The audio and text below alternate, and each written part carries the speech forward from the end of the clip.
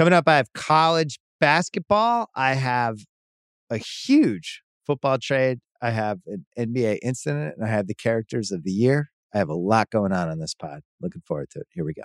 This episode of the Bill Simmons Podcast is presented by State Farm. If you've ever been in an accident and you're okay, but you know what happened, your first reaction is going to be, man, why did that happen? If you ever buy a new house or a new car or a new anything, there's this little rush you get when you're like, I did it.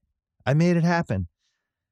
But really, the only words you need to remember are, like a good neighbor, State Farm is there. State Farm has options to fit your unique insurance needs, meaning you can talk to your agent to help choose the coverage you need, have coverage options to protect the things you value most, file a claim right on the State Farm mobile app, and even reach a real person when you need to talk to someone. Like a good neighbor, State Farm is there. Learn more at statefarm.com. This episode is brought to you by SimpliSafe. Make this summer the best one yet. Invest in a SimpliSafe home security system. I have one. I love it. It's a great way to protect your home when you're not there. You need one, especially during the summer. You know what burglars know? People go away during the summer. That's what happens. So when you're away, you want to make sure your place is protected. You want to make sure that you potentially have little camera things you can watch on your phone to see what's happening at your house, at your front door, inside. You deserve some peace of mind. Get it today with SimpliSafe. Right now, get 20% off any new SimpliSafe system with Fast Protect monitoring at simplisafe.com/BS. There's no safe like SimpliSafe. We're also brought to you by The Ringer Podcast Network. If you like Prestige TV, check out the Prestige TV pod. We have two OGs, Van Lathan, Rembert Brown. Been working with him since 2011. Can't remember, on and off, but it's one of our guys. They're going to be breaking down every episode of Atlanta on the Prestige TV podcast, where you can also find recent breakdowns of The Dropout, Bridgerton, We Crashed, and a whole bunch of shows that are coming up as well. House and I are going to be doing Winning Time on there. Maybe Monday, maybe we'll wait till the half season mark. Not sure yet as well, but follow the Prestige TV podcast. Follow the Rewatchables as well. We did Shooter with Mark Wahlberg on Monday night. Really fun one. Me, Shea Serrano, Chris Ryan. Hope you're checking out the newest Ringer podcast as well, The Town with Matt Bellany, recently launched, as well as the revamped Ringer F1 show with Kevin Clark. Big F1 race this weekend. I'm kind of getting focused on it. Might have to start gambling on this. I haven't been able to pick my favorite race team yet, so I got to come up with a solution. I can't just watch F1 unless I'm either gambling on or I have a favorite team. I'll figure it out. We're going to talk to Kyle Mann about Thursday night's tournament games and how it affects the lottery at the top. We are going to talk to Ben Solak from The Ringer about the Tyreek Hill trade, which was one of the most fascinating kind of big picture trades we've had in a while. We're going to talk about why in a second. And Tyler Parker from The Ringer. He's got his characters of the year for the basketball. And not mentioned in the characters of the year was the Jimmy Butler incident, which we are going to break down in detail. Our favorite comedy parts of the Jimmy Butler incident with Eric Spoelstra and Udonis Haslem. It's all next. First, our friends from Pearl Jam.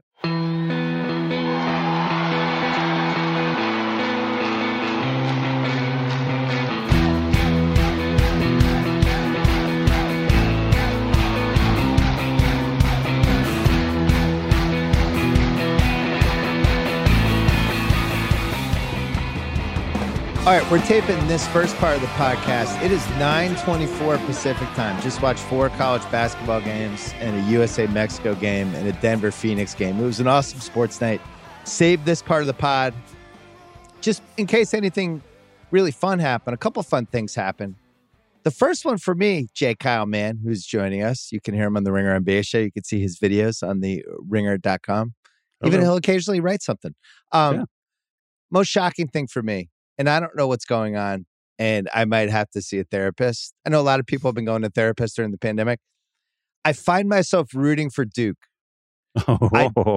Yeah. And not rooting for them like they're a Boston team or anything, but in these close games, first of all, I like watching them as a basketball team. There's so much bad basketball in March Madness. They're actually a basketball team that makes sense and plays well together. And, you know, they'll have defensive lapses on one end, but there'll be plays that kind of feel NBA-ish. But the Coach K thing, when it gets tight in the last 5-6 minutes, like you really feel it. You're like, is this it? Could this be done? Could this be the last run? And then they pull it out for him. They seem like they're playing hard for him. And I think I need a therapist. I need to talk about this. I never wanted to root for Coach K in my life, but he's like the old guy. You kind of just can't resist rooting for. Where do you stand on this? You're a Kentucky guy. It's tough, man, because I was thinking about this earlier. As you know this as like a blue blood NBA fan, like the other blue blood programs, I just don't want them to do well. I'm like, yeah, if Kentucky doesn't win, I'm like, hey, let's let somebody new win. Why do we got to have another blue blood? Like our fan base gets really riled up whenever like we're pretty spoiled, as people know. We're pretty spoiled. We get riled up whenever it's like a head to head with blue blood type thing. The only time I've ever like really liked, like I secretly rooted for Duke was when I was a kid and I like hadn't really moved into my full-fledged hating them phase. Right. Like I loved that 99 Elton Brand, Trajan Langdon, Chris Carrawell. Yeah.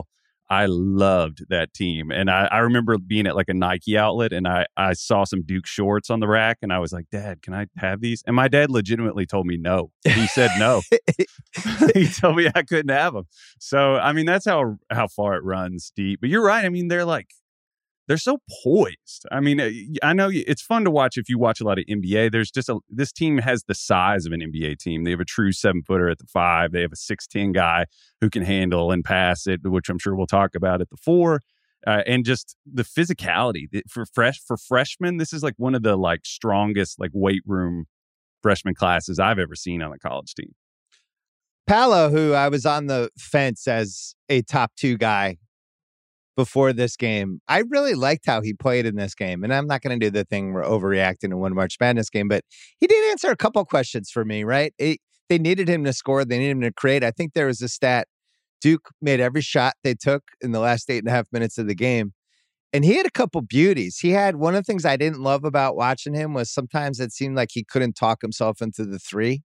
And then he would wait a second and take it. Whereas like somebody like Jabari, it's just like he's a machine. He's like Papa Shot. But tonight, I thought he was really decisive. The spin stuff, the more I watch him, I just think that shit works in the pros when you get to the next level. Like you're just constantly, he can spin both ways too. And I think that's going to be effective for him. And he does have that little thing on the right block where he can kind of go down and immediately stop and get like somewhere between like a 7 to 10 footer pretty consistently. But I was impressed by him tonight. I thought he was good. And just in general, that team, not surprising because they get the best prospects or some of the best prospects every year. They get the best ones. I mean, lately they have. Yeah. Well, I mean, they kind of took your guys' thunder. This used to be you. This was you once upon a time. You used to get the best guys. And now you got guys named Tai. we didn't get to talk about this on Sunday. I mean, yeah, that's been like the big shift for K. And I think the big reason he's getting to Paolo in a second, but I mean, that's one of the big reasons he's remained relevant. I kind of had in my notebook like a few talking points, like if K goes down, because that's a pretty big shift in terms of like what we're going to talk about. But obviously he didn't. But I mean, that's one of the reasons he's been able to maintain his longevity is he's found ways to stay appealing to top talent. And some of the top coaches don't always do that. You'll see him kind of move into these seasons of even Roy Williams in the 2000s. They just got so much talent. Kentucky had it for a little while. Cal came in with the juice and he had his like Worldwide West. Like I'm a big believer in that. Like the agency shoe company stuff is absolutely a huge factor. And I think around like 2015, 2014, when like LeBron, Leon Rose, Worldwide West thing happened, it shifted. All of a sudden you were seeing Duke in like Nike commercials where, it'd be like, oh, the kid comes through college. Duke just happens to be the college in the commercial. Oh, LeBron, his son might be going to Duke. They just are kind of the school. But on Paolo. Wait, hold on. Before we go to Paolo, quick on that. Yeah. And he loses Wes. And he loses. How long was Kenny Payne there? Cal still has a thing with Wes. I think the thing is just Wes has a full job now. That like he did have like a brain trust that I think definitely helped them. And those guys had a lot of tentacles in the high school ranks, and they're preaching the gospel of Coach Calipari. Yeah. And you lose that, and you look at the team he had this year. I was stunned by athletically.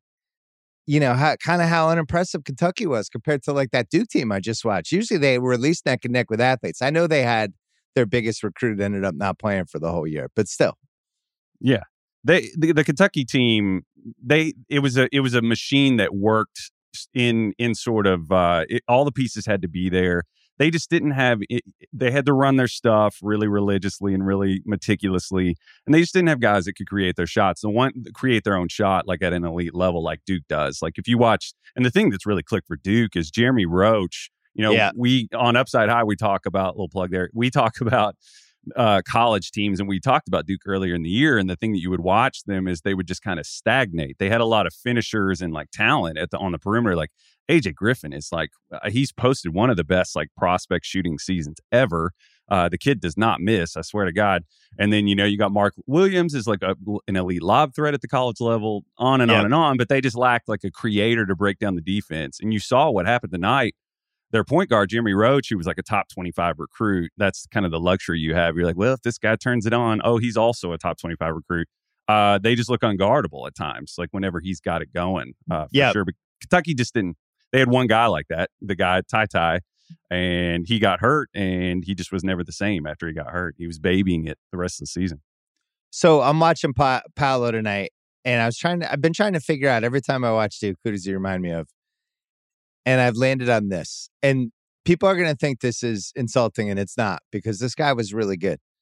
Juwan Howard during the mid-90s, the Bullets era Juwan Howard, he reminds me of a 2.0 version of him with more range. Because Juwan didn't have a three-point shot. But a lot of the same stuff, like the early Juwan, people remember like the 2000s Juwan when he started bouncing around. He was on Dallas. But like that early Bullets coming out of Michigan pedigree, Juwan, the guy that Miami offered like $120 million for, he was just 20 and 9 every night, and he was just getting it, and he was getting those numbers. And I think, to me, Paolo has a little of that in him. It's just he's really comfortable from that 18 to 19 feet. I think he's a little more athletic than Juwan was, but Juwan was athletic back then. But Juwan was a good facilitator passer too. There was one season where the Bullets were playing him at the 3 because they had Wallace and Weber with him, and he could do it. So, I think the thing with Paolo is I think about him at the next level is I'm sure, the teams will be pushing him as a 4, but there is going to be the ability, I think, to go a little bit big sometimes if you have the right roster with him. I don't think he can be a stretch 5, but you have a little flexibility with him. But I love the way he played tonight. And, we'll talk about Chet in a second, but I thought Paolo, that he kind of needed that. I was out on him as a top 2 guy. Now I'm like kind of reconsidering it. I've kind of gone the other way. I think he solidified him as he solidified himself tonight. I hate doing that. I'm not going to do that. But I mean, I had already been working that direction. I had already kind of moved him ahead of Jabari. I had Jabari 3. Oh, yeah. Really? Yeah. I think that man. The big thing that I've always talked about, like the differentiator whenever you're talking about like players that size, what the growth plate on their game, whenever you're trying to measure like where they can go, the like bridge to go, and this is the literal metaphor I used in my Jabari piece I wrote about him back in December, which nothing, if you want to go find that, my opinion hasn't changed. It's the same. But like the bridge to like a life as like a facilitator, like a superstar, like a Durant, Paul, at that size, like a Paul George, the guys that can do it at that size, you're talking about guys that can really handle the ball. And Jabari and Paolo, there's just no comparison.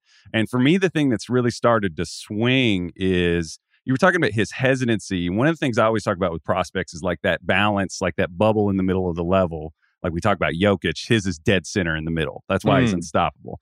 Paolo's balance and discernment there is like a lot better than I think he's getting credit for. And if you watch down the stretch of this game, he made some just unbelievable drop-off passes. And if he's going to be able to make those types of reads off the dribble, and he's going to be able to draw 2, like draw doubles, draw help, because off the bounce, he's just on another planet compared to Jabari. Like Jabari just settles and settles. I love Jabari, but he's just a different type of player. I'm starting to feel like Paolo, you're going to start to hear like a correction back where he's going to be starting to get talked about at 1, in my opinion. Like, and some of the comps for him early in the year, if he's going to be like this inefficient, like insistent primary guy, he's proven he's not that guy. I've kind of come all the way back to, he was my favorite player before the year.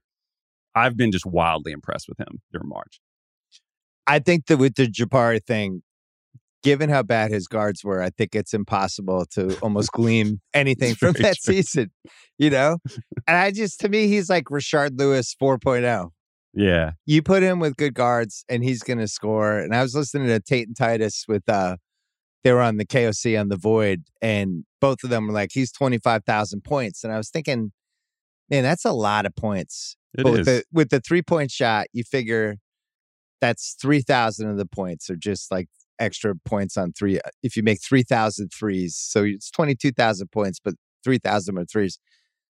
I do agree that I think he's going to be a pretty automatic, the way Rashard was, and that's in his Seattle, Orlando apex of just like, he's going to make the 3 to 4 threes a game. He's going to do some other stuff. And if he's on the right team, I'm with everybody who said, put him with Cade. That would just be incredibly fun. So it'll depend a little on who he's playing with, but let's agree that the Auburn situation was a catastrophe.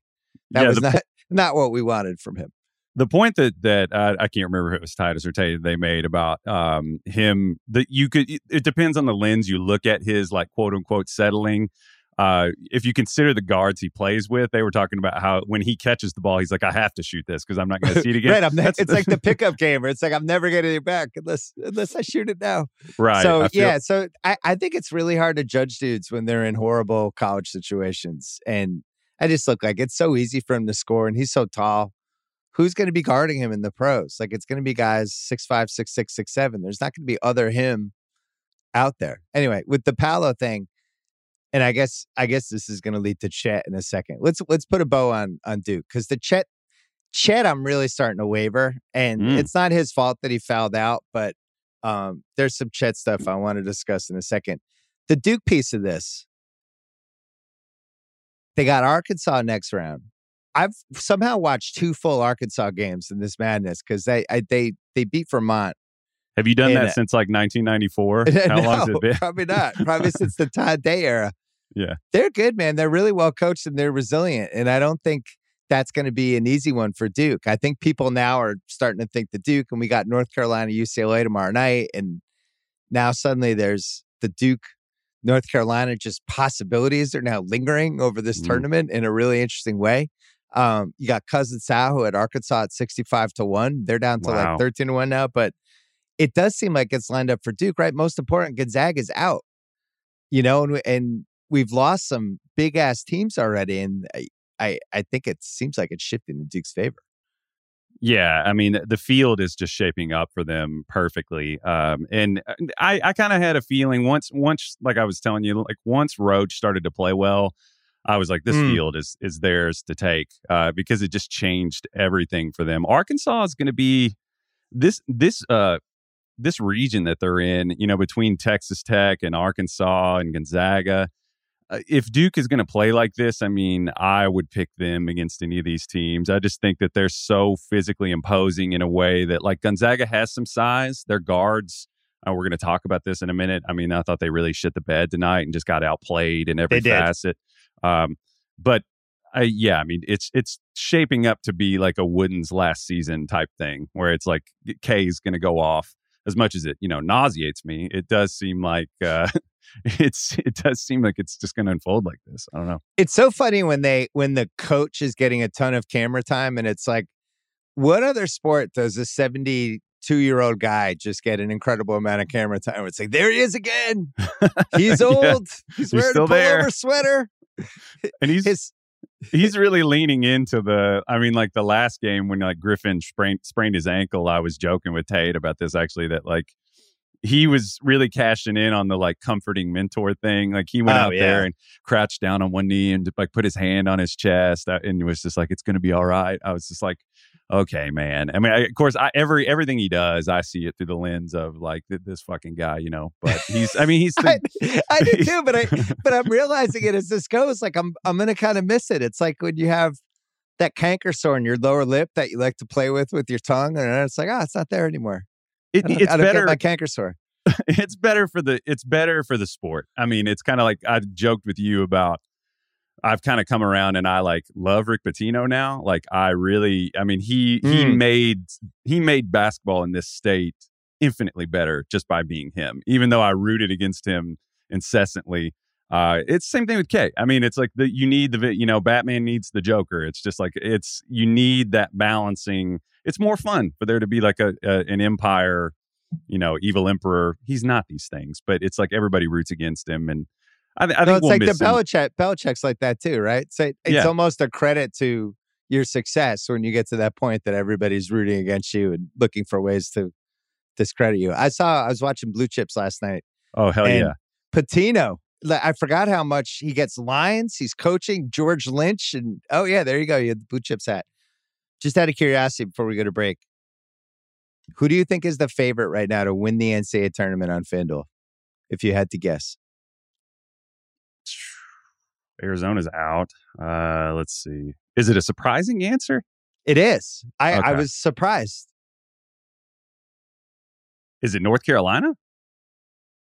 It's Houston. Wow. That is surprising. Really? Houston is plus 350. Kansas is 4-1. You forget Kansas is even in it. Like I know. Well, they haven't had a memorable thing yet. Duke's plus 450. And then the team that I would probably bet on, if just from everything I've seen so far, is Villanova at 6-1. Just because it's like, I just like those teams with good, smart guards, well coached. They don't beat themselves, and they just are a machine. And that's Villanova's the closest to like. It's not that fun to say, oh, that team's really good with them, but they just take care of business. They're just methodical. They know who they are. It's kind of the players are interchangeable. You could take clips from this year's team and it could easily just be like the 2016 team. There's no way to really tell much of a difference. Anyway, we're going to take a break and then I want to talk about Chet. This episode of the Bill Simmons Podcast is presented by State Farm. If you've ever been in an accident and you're okay, but you know what happened, your first reaction is going to be, man, why did that happen? If you ever buy a new house or a new car or a new anything, there's this little rush you get when you're like, I did it. I made it happen. But really, the only words you need to remember are, like a good neighbor, State Farm is there. State Farm has options to fit your unique insurance needs, meaning you can talk to your agent to help choose the coverage you need, have coverage options to protect the things you value most, file a claim right on the State Farm mobile app, and even reach a real person when you need to talk to someone. Like a good neighbor, State Farm is there. Learn more at statefarm.com. All right, Chet Holmgren. I definitely, he's out for me at 1. And I would have Jabari there right now. Okay. He's either 2 or 3. Paolo, who I had ruled out for 2, started to creep toward. And listen, this could change 100 times with the YouTube clips, things like that. And it's not about him fouling out in the game today, because this is what happens in the tournament. These centers, they're always unkind to the centers in these tournaments, with very few exceptions where we had like Ewing the one year and things like that. But for the most part, it's so easy for them to get into foul trouble. It's so easy for things to go wrong and them to get the ball, whatever. I worry about there's an athletic piece with him, with the way guys were going at him the last couple games. Mm-hmm. Kind of unafraid of his size, combined with the fact that I don't know how tall is he exactly? Is he 7'1"? I think he's 7'1" with his 7'6" wingspan, I believe. Yeah. Right. So he's got the wingspan, but Russell and I talked about this the other day. He's got that hunched over thing. So there are times he doesn't carry himself like a 7'1" guy a lot of the time. And House had the best take on this. I actually think he should stay in college a second year and fill out a little bit and kick some ass and do the whole thing. I think it could be potentially worrisome for him to come in right away, because I don't think he's ready for an 82-game season against some of the dudes he's going to be going against. He felt really raw. Look, the skinny thing has been beaten to death. I hate when people compare him to Durant. It's fucking stupid. Durant was a unicorn. In Texas, he was putting up 27 and 10, and people are like, well, Durant was skinny. It's like, stop. Don't compare anyone to Durant. Stop. No, nobody's allowed to do this. Durant was one of the most can't miss college guys I've ever seen. Please don't compare anyone to him. Chet is not can't miss. I would bet on him making it over missing, but he's not can't miss. And I don't know. I just would feel better if he stayed another year, filled out a little, really kicked some ass, had his own team without Timmy there, and did it. I know he won't do that. You gotta come out if you're going to be a top 3 pick. You have to. I get it, but I do wish he stayed. Yeah, that'd be the question. You'd move to do that. You'd move from where to where? You move from what, 3 to potentially 1? I mean, another year goes by and maybe it goes the opposite way. Maybe people nitpick you even more. So, and also the thing that always gets me too is just like these guys don't stop developing when they get in the NBA. I mean, they just start getting paid to develop. I know they're getting paid with the NIL thing in college now, but the thing with Chet, I guess, is the question of is he going to be enough of like a rim protector, of like a defensive anchor, like high impact defensive guy to offset the fact that there are like concerns about him being like a high production offensive weapon? And you got to kind of ask yourself, where is that going to come from? I was like looking at his shot chart earlier. I mean, he's playing with a big, let's say next year he gets picked by the Rockets and he's playing with like Şengün at the 4. He has to play with somebody big and physical that can so he doesn't have to guard like true 5s all the time. I could see, so that he can kind of be like a free safety and just be really disruptive. But if you look at his shot chart, I mean, it literally looks like a skee ball game. I mean, he has like at the rim, in the paint, and then above the break 3s. Those are the only 3 shots that he's taken. He's capable of a lot more, and he did not shoot the ball well in like pick and pop situations this year. So we're speculating about him as a shooter. Did you think that 3 was going in when they were down 6 and he had the wide open 3? And it was like, I think it was under 3 minutes left, and it was the biggest shot of the game, and he started to take it. And I don't know why, but I was like, that's not going in. He made one. Is that the one he made? Or he made one he from missed the left? This one. I think it was like 62-56, something like that. But it was, when he missed it, it was like, oh my God, they're going to lose. But I didn't think it was going in. And I don't know what that means. That was just my gut instinct. I was like, he's not making this. He's not quite there yet as a shooter. But I mean, around the rim, he's a pretty high efficiency like finisher. He's a good passer too. That's the other thing. It's a really good passer.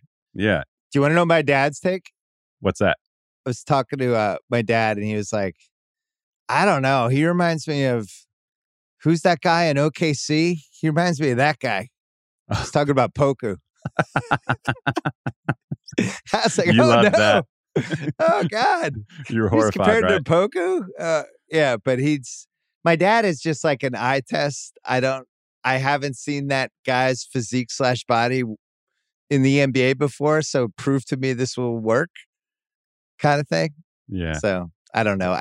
As I said, I like Chet. I don't think he's going to be a bust. I don't think this is like this is not like a Thabit thing. Like the Thabit thing was nuts. I never understood the Thabit thing. I thought it was insane the whole time. You just watch him run and you're like, wait a second, something's off here. Chet will be fine. But the problem, and this has happened in the league sometimes, these guys come in too early and you become the piñata and everybody's trying to dunk on you and push you around, and you can lose like a little confidence and a little swagger.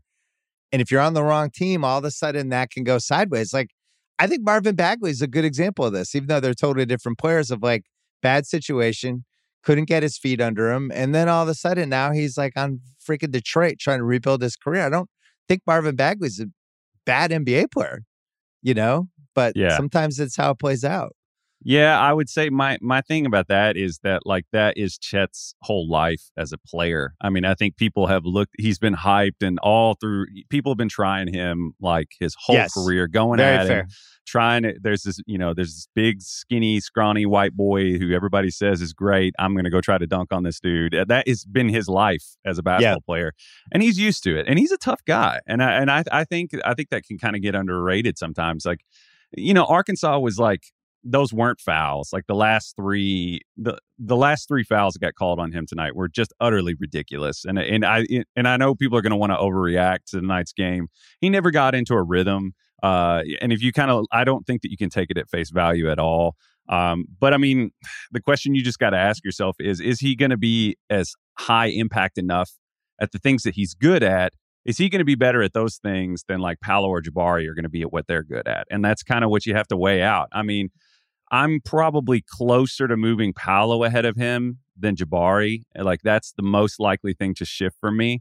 But Chet, I have people that like, I have people who tell me like NBA people who think he's the smartest player in the draft, like by far. So, I can see that. I like his passing, and I like, we talked about on Sunday night, like he's always kind of moving and he's up to stuff. He's not a stand in place guy. I guess like if I'm in the top 3, I'd be so scared to take somebody when I wasn't positive that they were going to be good. And with him, with all the stuff he brings to the table, I'm still a little scared because I've never seen anybody with his exact frame succeed in a real way in the NBA. That doesn't mean it can't happen. Like you would have said that about Jokic, right? Even if you looked at Jokic's body now, you'd be like, that guy? So it's not like it's inconceivable. Jabari to me is a sure thing.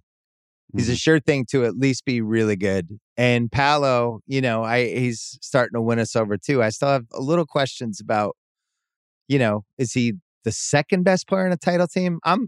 If I have a top 3 pick, you have to be at least the second best player on a championship team for you to make sense in the top 3 for me. And that's why I love Mobley last year. I was like, that guy could be the second best guy on a championship team and potentially the first best guy on a championship team, and I think you have to hold it to that standards. The thing we didn't talk about today, I mean, Chet got the foul trouble was ludicrous. Mm-hmm.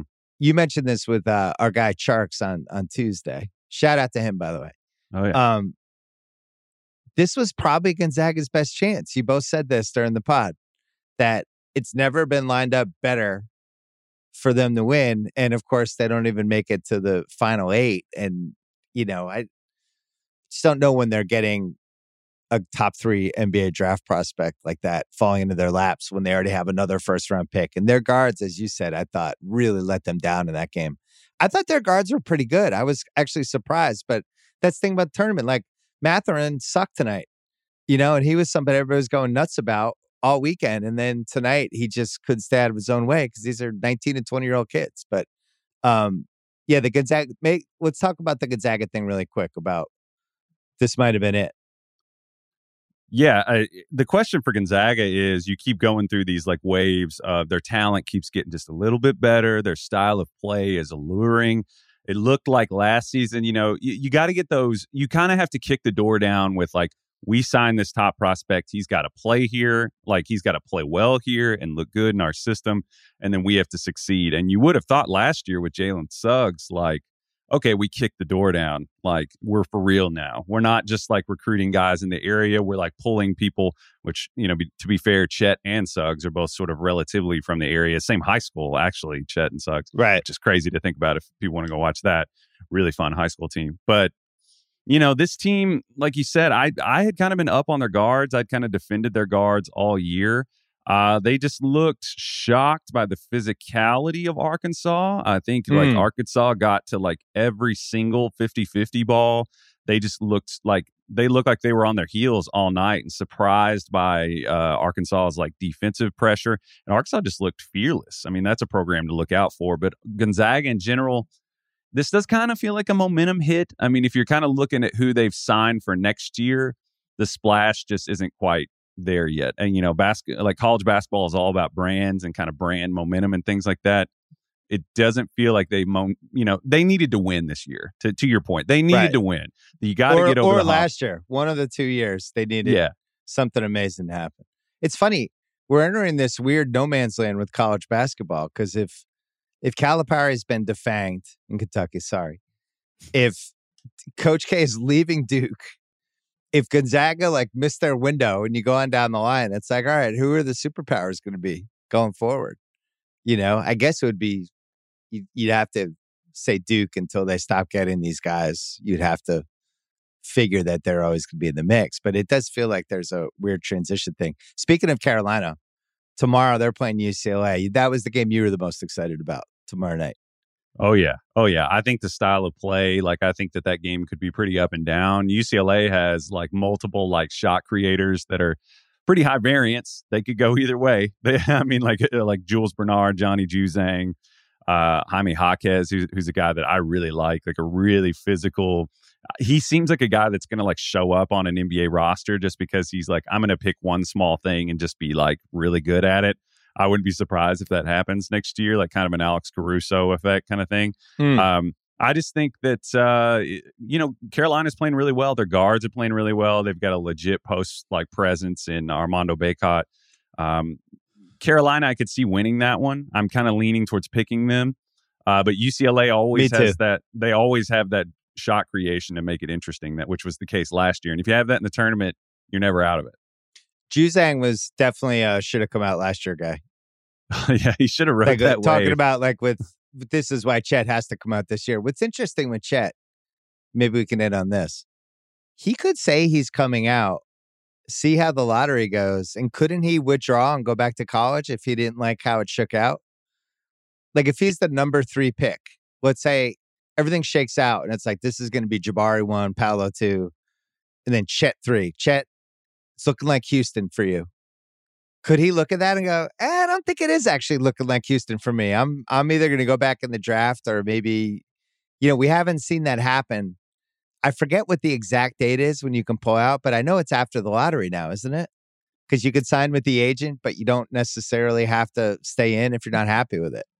I don't know the exact date. I guess another question is going to be, what's his dad think? I don't know if you've gotten a look at Chet's dad, who seems like a pretty involved, proud dad. Has like the camcorder and like the custom T-shirt. That would be me. If Chet was my son, that would be me in the crowd. They'd be showing me like my iPhone holding up, trying to get shots of Chet. We got to review this when we get home. I don't really know what extra footage he's getting if he's like focusing on different angles. I don't know what's going on there, but Chet fits with a lot of the teams. That's the kind of the thing. He has like role malleability. If he goes to a team where there's not like huge pressure on him to be like a star, like I said, I like the Houston fit. I really like the idea of him with like OKC because you'd be with playmaking. You'd be with like some guys who have scoring mentality. Me too. Small market. They'd be very happy to have him. I don't think there'd be a ton of pressure there. Yeah. I think Indiana would be fun for him too. Oh, definitely. Yeah, I like the Indiana fit with what they've got going on. Yeah, the less pressure, but I don't think that he's going to succumb to pressure to be like, okay, I've got to be a star. He's just not that type of player. Like he's really smart and kind of reserved about how he goes about his business. And then like obviously the Cade combo is really interesting because Cade needs a legit lob threat. It gives him another guy to be his defensive anchor. It'd be a huge upgrade for him. I like the Cade pairing a lot if it could happen.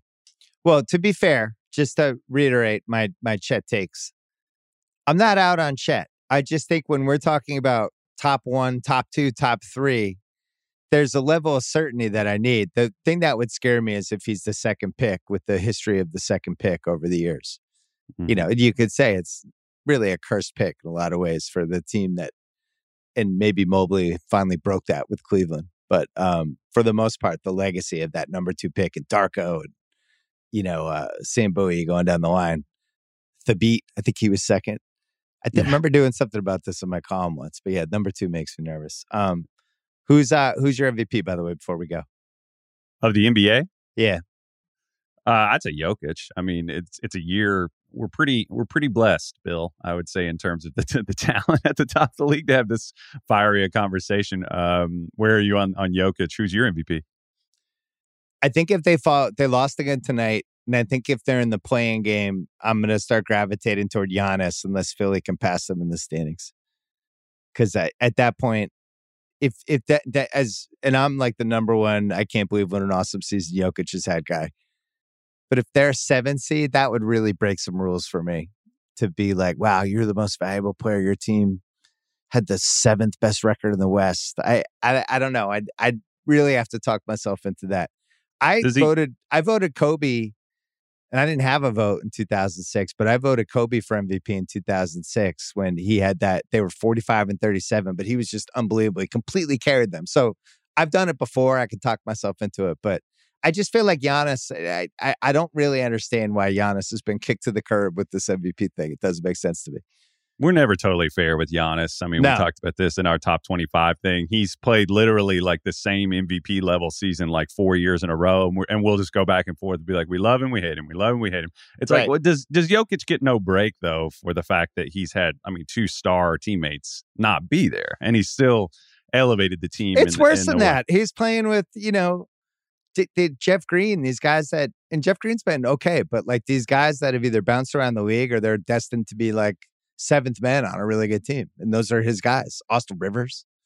Yeah. And that's the definition of like a legit floor raising player is that you can just plug low value pieces and he elevates their value. And that's the Jokic experience. I mean, And Giannis and Embiid have had more intact, supporting casts next to them. And I think if you always got to kind of consider, okay, what if we put Jokic with the Sixers? What if we put Jokic with the Bucks cast? And I mean, he's just, I don't know. I have the utmost appreciation for what he does, just because I think he impacts the game, and he's playing better defense this year. Like, he's a legitimately improved defensive player, which agree. He's gotten derided for that, and I think you got to give him credit. That's a great case for him against Embiid. If you just flip them, what happens to Denver? What happens to Philly? I just don't think Denver has as good of a record if you flip Embiid and Jokic. It used to be one of my criteria. All right, comment. We can hear you on Upside High with our guy Jonathan Sharks, and we can see your Ringer videos. And look forward to hearing you throughout this madness, which looks like it's going to be pretty good. Good to see you. Good to see you too. This episode is brought to you by Simply Safe. Summer is all about fun vacations, but I know that being away from home can be stressful. So many things can happen. That's why I like to recommend Simply Safe, award-winning security that can help give you peace of mind when you're away. The only thing you should worry about while you're on vacation is having too much fun. I have it in my home. It's great. Couldn't work better. I think Simply Safe is the best because it comes with a variety of indoor and outdoor cameras, sensors to detect break-ins, fires, floods, and more. It's backed by 24/7 professional monitoring for less than $1 a day. It's given me, my family, many others real peace of mind. I'm waiting to have it too. Try it out. A 60-day money-back guarantee. No contracts right now. Get 20% off any Simply Safe system with Fast Protect monitoring at simplysafe.com/BS. That is Simply Safe with 2 S's. simplysafe.com/BS. There's no safe like Simply Safe. Okay, Ben Solak is here. We have a new rule. Anytime a superstar receiver gets traded, we have to bring him on. He also wrote about this trade for TheRinger.com today. Tyreek Hill off the Chiefs. He went to the Miami Dolphins. I'll give you my quick take, and then you go. The Chiefs are dead, and yet I actually agreed with this trade. I think you can have both opinions about the same trade. I think that 4-year run they had come to kind of an end of what that iteration was, and they had to move to a new phase, which they recognized. They made this trade, and yet I'm way less scared of the Chiefs. So they made a trade I agreed with, right? And I think they're worse. Okay, so their Super Bowl odds went from plus 900 to plus 900. So books-wise, nothing changed. So it's interesting, right? Because I very much had that experience when I went to go write about, all right, these are the consequences of the Tyreek Hill trade. And you kind of end up at this place where it's like, all right, but also, they got Andy and they got Mahomes and Kelsey's still good. They got cap space now, and they're going to be able to attract some, free agents or whatever. They just signed Marquez Valdes-Scantling. Like, I did have that internal sense that I think books did as well, where it's like, all right, the Chiefs' inevitability thing still feels real, though. And so, right, I there's so many different ways to look at this that you can end up defending like any give and take, right? And kind of what this all hinges on is how healthy and effective does Tyreek Hill stay for the next 4 years. And if he's, still this quick and this explosive when he's 32, the Dolphins are right. And if he isn't, then the Chiefs are right. It's kind of, we won't be able to tell, I think, until we get all the way down that mountain a little bit, because I get why it makes sense for the Chiefs. It absolutely makes sense for the Dolphins. And I think you're right. The Chiefs are kind of moving into phase 2 of the Mahomes era. That's going to be really fun to see. And that was what you wrote about. You had a stat in there about 16.1% of Hill's targets in 2021 were more than 20 yards downfield, which is significant because 3 seasons earlier, it was 31.8. A little different. And then it dropped to 25.2 or that was 2 years early, actually. And down to 16.1. Now, you thought, and you and Warren Sharp would talk about this on the Gambling Show, you thought at least a small piece of that was that defenses had kind of figured out not a way to play the Chiefs, but a strategy to try to limit what Hill did. So how do we know if he lost a step versus the defenses? That's a very good question. And there's a lot of data about like how fast does Tyreek Hill get off the ball and how quickly does he get upfield in these vertical routes. Like Next Gen Stats charting him through the 2020 season. So before 2021 had Hill as like the fastest guy off the ball on goes and on posts and on crosses, like all these field stretching routes. Hill was running them faster, more explosively, more dangerously than everybody else. And then it feels like we lost that a little bit last year. Are the Chiefs telling us that that's because they think Hill has lost a step? Like you can read that between the lines here. But in general, that field stretching nature of Hill's play up until 2020 fell away a little bit in 2021. And some of that has to do with defensively what you're getting, right? When you're getting these two deep safeties and when they know number 10 is on the field and they know what he means, you're getting so much attention from guys already lined up 15 yards, 18 yards down the field that it becomes more difficult to access Hill on those vertical routes, on those deep routes. It doesn't mean that Hill can't open up space in the intermediate. You still run that guy down the field. Safety still got to go with him. And now it's a little bit easier to throw, your 13-yard slant to Byron Pringle or your 15-yard curl route to Travis Kelce, whatever you want. So he still opens up that space. It's just, do you want to be paying $25 million for a player to be opening that space? If you believe internally that, one, you can pay $12 million to Marquez Valdes-Scantling and he'll still open up space for you. And two, that defenses are always going to prioritize taking away your deep ball. As long as 15 is the quarterback, as long as Mahomes can chuck it 65 yards down the field, 4 seconds into the snap, teams are going to prioritize taking away our deep space. Then we can't really prioritize in terms of our money, in terms of our cap, paying the most preeminent deep threat in the league. That's what Hill was for them. That's what he was for 4 years. The best deep threat there is. There's there is a disconnect there. And I think the other thing that matters in that disconnect schematically is that, well, the Chiefs decided to start throwing the ball short and start running the football more to try to get teams out of these too high looks. It's just not really Hill's game. Hill's not a very contact loving player. He doesn't want to go hit a guy or block a guy. It's just not him. And so when you're throwing it short and you're asking him to break a tackle on a bubble screen, or when you're running the football and you're asking him to get a ball as a run blocker, it's just not where he was maximized. I'm not saying that's why they got rid of him. That'd be really dumb. But they do, I think, see internally a need to get a little bit bigger and a little bit more physical all across the offense. They prioritize speed and tackle, angle breaking, agility a little bit too much. And now you're seeing them backswing a little bit. You saw them change that on the offensive line. Now you have Marquez Valdes-Scantling, Juju Smith-Schuster. Those are big physical receivers. The Chiefs want to get bigger. They want to get a little bit more physical, and Tyreek doesn't really fit that philosophy. I think you nailed it. To me, it is a realization that what worked for them for 4 years was not working in the same way, and they were less malleable, which is a word I always like to use for basketball. One of the reasons I like the Celtics right now is they're malleable. They can try all kinds of different lineups in a playoff series, depending who they're playing. The Chiefs kind of who they were, and teams saw it week after week after week. They accumulated the tape on it. And I look at all the stuff they've done, and it really does feel like a strategy shift. You mentioned they signed Valdes-Scantling today and Juju. We'll see if Juju could stay in the field. But I look at that as they want to run the ball more. They want receivers who can block. They want to use the deep threat in a way it comes out of this weird new offense that they have, where now you take advantage of Mahomes when teams aren't expecting it versus teams already planning that he's going to do it. Right. At the same time, I wonder, all right, let's go back to that Bengals game. They're up 21-3? Yep. They had a chance to go up 28-10 at halftime. They blew it. They have the ball start the second half. You look at this half hour of real time, and if it just goes a little differently, I wonder if they make the trade. I wonder if they win the Super Bowl. I wonder if we're talking about, is this the new dynasty? And because they mishandled that half hour and then the OT, all of a sudden now we're here and they're trading Tyreek Hill. I very much agree that if they had won that Super Bowl, we'd be thinking about them right now a lot differently. I'm not sure we would have ended up elsewhere with Tyreek, because the Chiefs were willing to pay Tyreek Devontae Adams-esque money, and that's basically what he got from the Dolphins. It's a very small increase. It's all right, you're nominally better, but it's not like you blew up the market really that much or anything like that. Yeah. So it's still DeAndre Hopkins, Devontae Adams. They kind of set the market. Christian Kirk obviously threw everybody for a loop. But in general, they were going to make Tyreek right. Tyreek wanted more. The Chiefs said, "We'll get you down here. Win another Super Bowl, keep the band together." And he said, "No, I'm going to Miami. I'm making that change. I'm cool. No state tax, new team. Right. I'm the star of this team now. I'm not in somebody's shadow." Yeah. And I think if the Chiefs had won 2 Super Bowls, it's not like they would have gone from 0 to 1. As opposed to if they're going from 1 to 2, I don't think that makes rings matter anymore to Tyreek Hill, right? I think that Tyreek's telling us in making this move, I got my ring. I don't need multiple rings. I don't need But it might have changed how the Chiefs thought of it, though.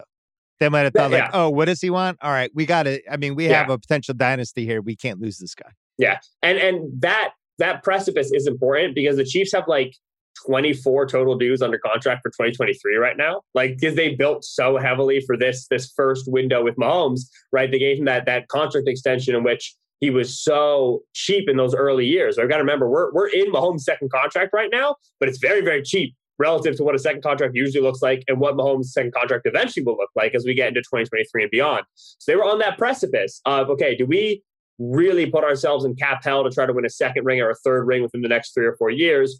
Or do we say, all right, we got to move off some big contracts, right? Tyreek Hill, I think they tried to move off of Frank Clark and try to restructure. That was kind of a whole drama earlier this month. And we bring in now, they've got 8 draft picks in the first 4 rounds. And we say, let's go get ourselves some young talent. Let's go get ourselves some cheap talent and start to build for that second window. So they were a little bit on that precipice. And you make a good point. If they won that second Super Bowl, they'd probably be on the other side of the mountain right now as opposed to where they ended up. Yeah, a championship really messes you up because it starts talking to you into situations that you might not want to be in. I just look at what they did, removing everything. And I'll talk about the big 3 impact in a second. But they take the Hill money and they turn it into 2 receivers, both of whom aren't nearly as good as Hill, but offer them a little more flexibility, Valdez-Scantling and Juju. And you get all these picks. And as you know, I live my life by the phrase, what would Bill Belichick do? Mm-hmm. I think if Belichick is presented with this conundrum and it's like, door A is Tyreek Hill, just pay him. Door B is these 2 other receivers and all of these picks and a little more cap space. Belichick's taken door B every time. Mm-hmm. So I think the fact that they lost in the conference championship the way they did made it a little easier to do that. With that said, wasn't just an era. This big 3 that they had. I'm in my 5th decade now watching football.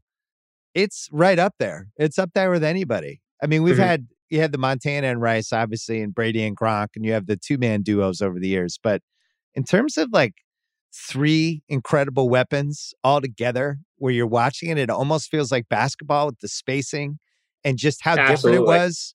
How different it was than any other team we watched. And you would just watch the geometry of it and go, how the fuck do you stop this? If Tyreek's going deep and Kelsey's going over the middle and you give Mahomes a little time, what do you do? How do you stop this? To me, it's like way, way up there. How is it for you? Like when you think historically? Different is the absolute correct word because all 3 are a little bit like defining within their particular positions, right? A little bit like prototypes in terms of a changing NFL. And then all 3 of them coalesce together to kind of bring that idea to a head. You have Mahomes in terms of the scramble ability, the second reaction ability. We want our quarterbacks to just be freakazoid arm, freakazoid athleticism, break all the rules in the pocket. We don't care anymore. Just go make a play. You have Travis Kelce where, okay, tight end blocking, overrated. We don't care. We're going to split you out wide over 50% of your snaps, just not attached to the line of scrimmage. We're going to let you, and he's such like a vibes route runner, Kelce, right? Like he doesn't really run precise routes. We ain't running, West Coast stuff anymore, though. Remember, we got Mahomes now. We're all vibes. And so vibes tight end works for me. And then you have all this space generated. You're lining guys up out wide. What do you want except a guy like a Tyreek Hill, who at this point, we don't need receivers to be tall anymore. We don't need to stick our short receivers in the slot anymore. As long as you got speed, we're going to put you on the field. And we're going to find a way to get you the football. And then you're going to do the rest for us after the ball's in your hands. And so all 3 of those guys kind of are hallmarks, they're watershed moments for where each position changed. Then you give them to Andy Reid, you put him on the field, and all of a sudden you have this Chiefs offense in the late 2010s, which was, we really just don't care about running the football or lining up and pretending we're going to run the football. We're going to spread and shred. And we can actually do that in the NFL. Yeah, I know it was a college idea 10 years ago. It's an NFL idea now. We're going to spread you out and shred you. And so they're indicative of those changes. And that's why the next era of Chiefs offense is really interesting. Because with Juju, with Kelce, who's clearly to them like a receiver right now. Like he's their ex-receiver. There's a little bit of a pendulum swing back, as this thing always goes, right? You get swings back and forth of saying, oh, we need like a guy who can block, like at the line of scrimmage. Right. And that's not Kelce, that's Juju for them, right? That's Marquez Valdez-Scantling, who blocking was critical to that Green Bay offense that he was previously in. And so there's a little bit of that swing back that says, all right, we saw the benefits of spread and shred, but now also defenses have an answer. So let's continue to evolve. And if that means we have to lose one of our big 3, we're confident we can find another one and fill in the gaps with our cap space and our draft picks.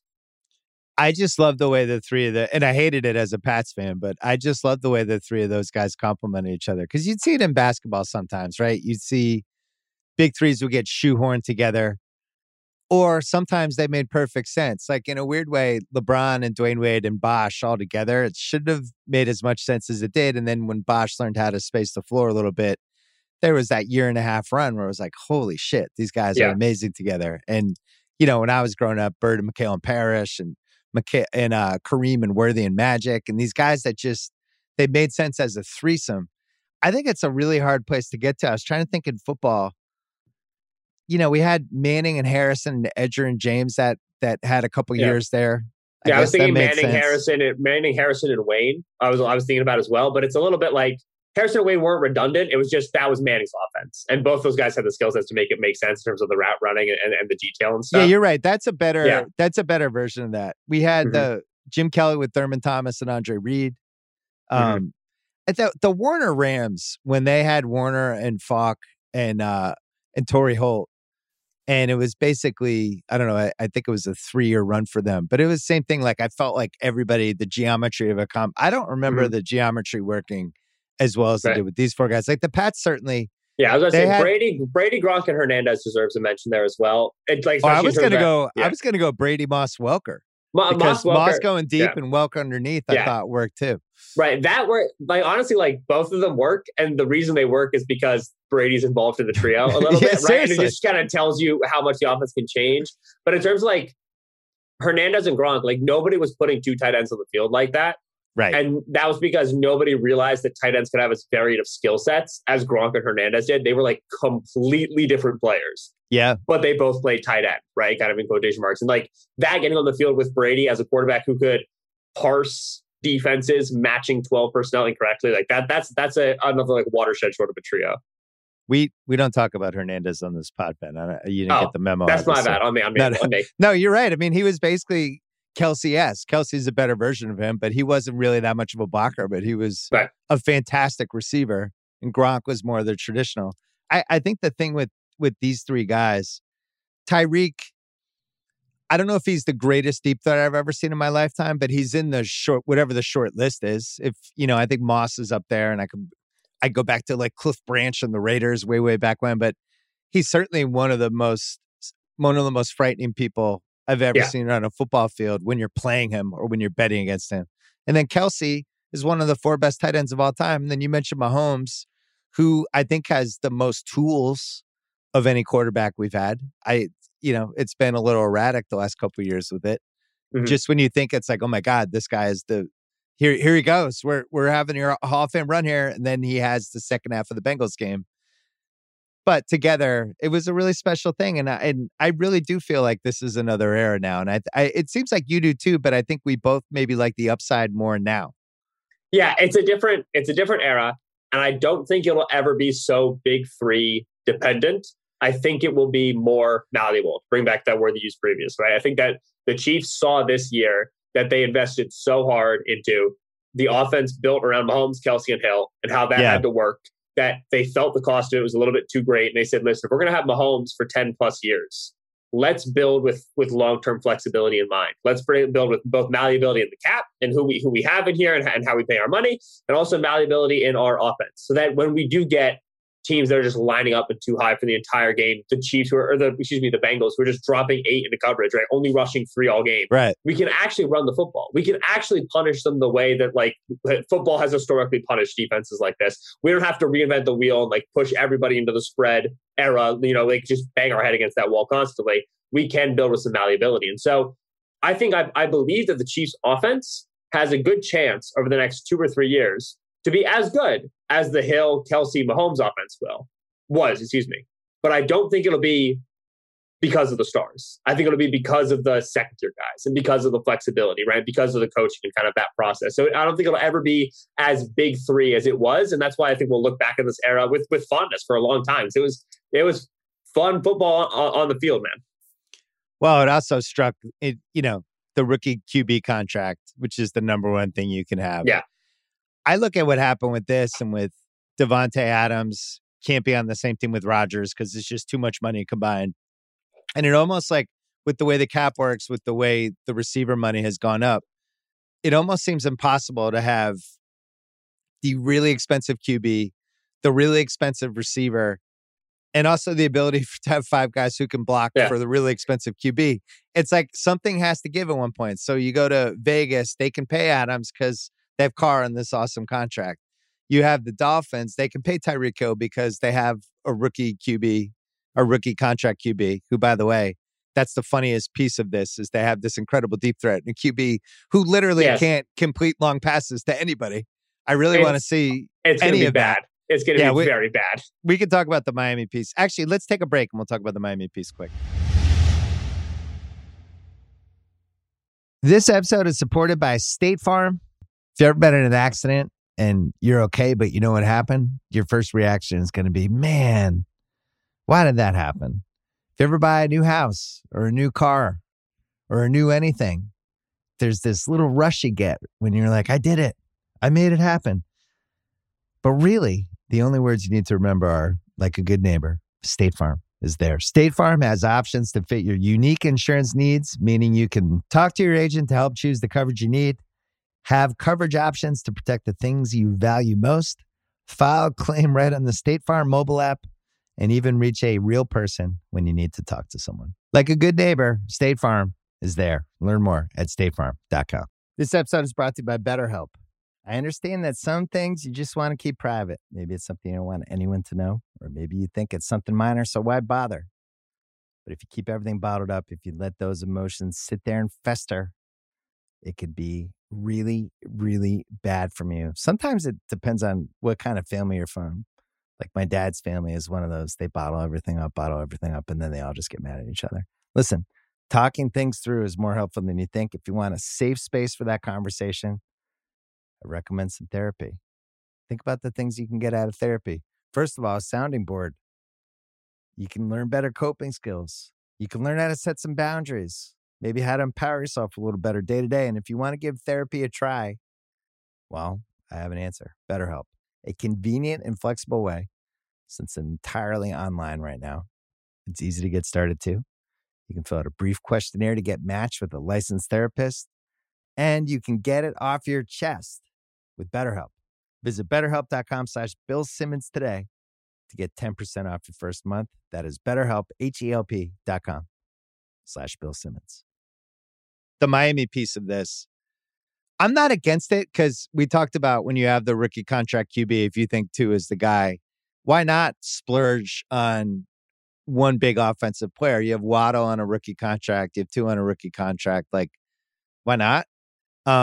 I just don't think Tua is a successful starting quarterback. I don't see it. I think you have to use gimmicks just to get him to succeed. I think the fact that their offense, it was so hard for them to go down the field and they really needed, all kinds of gimmicks and all kinds of weird shit just to get a first down on a 3rd and 9. Yeah. In a weird way, I already feel bad for Tyreek. He's going from Mahomes, one of the most gifted quarterbacks of all time, to Tua, who I think this could be his last year as a starting quarterback. Honestly, if you gave me FanDuel odds, will Tua start again after this year for anyone? Minus 200, minus 150. I don't know. I really think that he could be. Yeah. This could be it. So, what was your take on the Miami piece of this? So I like it for Miami because I think that it gives you incontrovertible proof by the end of the 2022 season if Tua is or isn't the guy, right? And that's the thing is you just got Teron Armstead in the building, you got Tyreek Hill in the building, you kept Mike Gesicki, Chase Edmonds, Raheem Mostert, whatever. Like they have the bodies that should make this offense work. And Mike McDaniel will know, having seen it for the last 5 years, if this is a Jimmy situation or not, right? Is this all right, it's working because the quarterback's not killing us, but it's not like it's working because he's doing anything else. It's just because he's getting out of the way. They'll be able to recognize what that looks like. And I think that Tua ran a very RPO-heavy offense, very quick game-heavy offense at Alabama when he was so successful. He had 4 first-round receivers. He had 3 first-round linemen. And it's like, all right, he was a point guard there. He's been a point guard in the league. And it's really, really hard to win a lot of games and playoff games with a point guard. So you sit there with Miami. And remember, they got 2 first-round picks in 2023. They have their pick and the Niners pick. So they already have extra ammo for next year's draft. Not this upcoming, next year's. You get 1 year or 2 of it with Teddy Bridgewater sitting right there waiting in the rings. Ever so good at winning 4 games, Teddy Bridgewater. Just know, the epitome of the point guard quarterback. You say, okay, You got 16 games to us, 17 games. Show us you have something more than that, and we'll keep you around. If not, Miami is so well positioned to look at the entire 2023 quarterback landscape, whether it's draft or free agency and trades, because quarterbacks are moving like crazy nowadays, and say, all right, whoever the best one is, we're going to show him this offense, these weapons, Jalen Waddle, Tua, Teron Smith, or Tyreek, whoever you want. Come on out of Miami. Very nice weather. Lovely tax situation. Come win yourself a championship. So I think they get to look at Tua and also build the bed for the next guy in the event that Tua isn't him. The funniest thing about this trade, if the Dolphins had taken Herbert over Tua, is there a chance in hell the Chiefs trade Tyreek Hill to the Dolphins with Herbert? I would say there's a 0% chance. But yeah, because the Dolphins have like the third best odds for the Super Bowl in the AFC. You know what I mean? It's unreal. The thing about that's crazy though is if Herbert is in Miami, is Brian Flores fired? Because Flores got fired for a lot of things. So a lot besides on-field success that Flores got fired for. But if Miami has Herbert, they've probably made the playoffs in each of the last 2 seasons, as opposed to barely missing out. And in that case, it's a lot harder as an owner to fire a head coach, even if you hate him and yada yada, whatever happened with Ross Flores.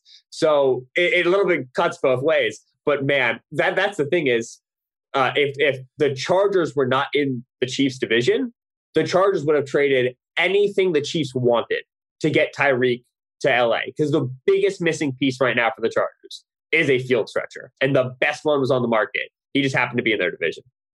Well, it's funny that the AFC West has somehow become even more confusing. I was confused already, and you would have thought the Chiefs' pedigree can't go against it. Who knows now? It could be one of those things where there are a lot of moving pieces. Some of them might work out, some of them not. That people are talking about, they'll definitely take a receiver in the first or second round. That's always hit or miss. Andy's getting old. I still feel like we need to have at least a little bit of a reckoning of how bad that Bengals loss was. I mean, it's honestly one of the worst playoff football losses of the last 10 years. And why did that happen? What happened to Mahomes? What happened to Andy Reid? Like, should we be worried long-term about him? That failed first half scoring attempt where they came in with no points. I think just like that is a butterfly's wings halfway around the world, right?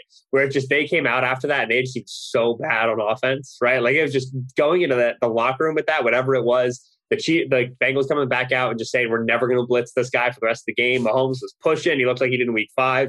It was discombobulation is the best word for that offense. What about at the end of the fourth quarter when deranged Romo was talking about should the Bengals let them score? And it's like, what are you talking about? Yeah. The Chiefs have had 100 plays inside the 10. Jim, and then they start going backwards. Jim, they're going backwards. Jim. And they start going backwards to the point that Butker has to actually attempt a semi-hard field goal kick. Yeah. Like there was some actual pressure on it, but they started out on like the 5-yard line. I don't know what to make of the Chiefs. I was looking at the 4, I think like teams, and I've talked about this before, they in the NFL, because of the cap, you're going to have like a 4-year run or a 5-year run. That's about the best you can do. And then you've got to retool, rehaul. The Pats have been the best example of they would have these kind of eras and move into the next era, right? They would have the 01 to 05, and they kind of shifted to the next one, the Moss era. Then they were able to shift again from 14 to 18. They had the best version of this. 2014-18, 3 Super Bowl wins, 1 Super Bowl loss, 1 conference finals. But you look, the rest of the list is like 2012-15 Denver, the 4 remaining years. 2012 to 15 Seattle, 1 Super Bowl, 1 Super Bowl loss, always in the hunt. 11 to 14 Ravens, 1 Super Bowl, 2 conference finals. 01-04 Eagles, 4 straight conference. 01-04 Pats, 3 Super Bowls. And then this KC team, which was 4 years. So if you're just looking at the law of the salary cap era NFL, it's like 4 years. Maybe you can stretch it to 5. But now you got to really reconfigure who you are and who you're building around. The most successful thing you can do is build around an awesome QB. That works. We know that works.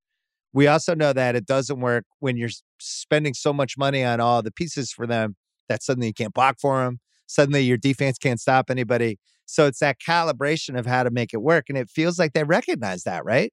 Yeah. You saying that made me feel like it's not like better about the trade, but more impressed that the Chiefs made it and we're willing to make that Tyreek Hill sacrifice, assuming there's long-term gains to be made. I think it's really hard for any other team with any other quarterback right now to sit down and say, let's plan to be contending for the next 10 to 15 years. Like, let's plan to have like the quarterback who can do that. But the Chiefs can. The Chiefs can say, all right, our floor is so high because 15's playing quarterback that we can really make some short-term sacrifices. Like, there's no doubt that trading Tyreek Hill makes your team worse right now. He's a good player, and you just lost him. He was great. He's not there anymore. But long-term, it ushers in a second era that may be right. You hit on a couple of these picks. You hit on some, the rookie contract guys. You're starting left tackle for 4 years because they haven't extended Orlando Brown, so they probably still want to improve that position. You go and get an edge rusher so you can finally actually get after the quarterback. You can move off of Frank Clark, and all of a sudden, those guys are cheap. You got some guys on rookie deals dominating, and boom, it's another 4-year window. And you know what? There's going to be another one afterward because you expect 15 to be as good as he was. And that's right. I think that lesson to be learned from the Brady-Belichick era of dominance, that you can dominate. You can be the dynasty for 10, 15 years, so long as you're willing to take one step back and take 2 steps forward every so often. That lesson is huge for the Chiefs. And if this is a sign that they've learned it, it's really good news, I think, for long-term Chiefs defining this era of football. Well, I mentioned Belichick earlier in the pod. There was a moment after the 2005, so they win the 3 Super Bowls. They lose in the playoffs the next year to Jake Plummer, which all of the Patriots fans have agreed never to talk about again. And the next year they have the Deion Branch. They have to pay him. He's Brady's best receiver. You got to do it. And Belichick was like, and ends up trading him for a first-round pick to Seattle. And we all go nuts. We almost win the Super Bowl or make the Super Bowl that year with Rashae Caldwell and Jabbar Gaffney. Yeah. Then the other one he traded Richard Seymour when it was time, a little bit later in the decade, when it was time to pay Richard Seymour, who's a Hall of Famer now, and traded him in the peak of his prime for a first-round pick from the Raiders, which turned out to be Mayo. But over and over again, I think Belichick was very conscious of we've got to constantly recalibrate this. Right. Even if we're kind of weakening our chances this year, it's still a 4-year, 5-year run still has to be the move all the time. And when you have the quarterback, you can get out a year or two before a guy's prime actually expires and be okay. As opposed to, like, if you were building around Stafford right now with the Rams, you'd be willing to like super overpay Cooper Kupp, 5-year extension, assuming you only get like 3 years of his prime, because you just have 3 years of Stafford, right? Like, Stafford's back's not great. He's in his 30s. We just got to do it right now. That's why there's that 4 or 5 year cutoff on that contending window, right? To actually go win a couple of Super Bowls. With Mahomes, you say, all right, Mahomes is going to be good. 2 years from now, 4 years from now, 6 years from now, 8 years from now. So if Tyreek's 28, and if we think his prime's going to end when he's 30, like the cliff's going to come for him. He's had some hamstring issues. He's a quick twitch player. So once your hamstrings go, you're really in trouble. We'd give you a 3-year deal. And Hill's like, nope, I want the big extension. I want the big money. All right, let's trade him. And if we were about right and we traded him, he's got 2 years of his prime left. Yeah, those 2 years are going to suck.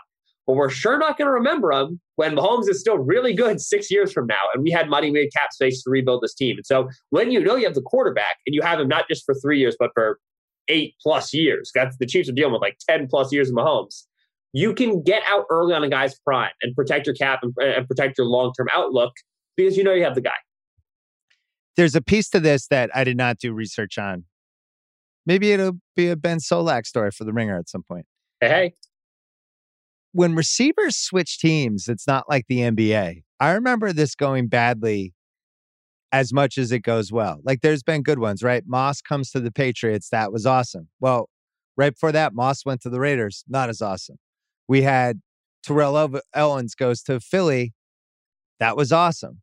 We've also had a bunch of guys switch teams, and it's just not as awesome. And I think it's harder than you think for a receiver to just switch teams, quarterbacks, offenses, the whole thing. I think we have in our heads, because we think like it's fantasy football at all times. And it's like, oh, this guy's going to go here. It'll go great.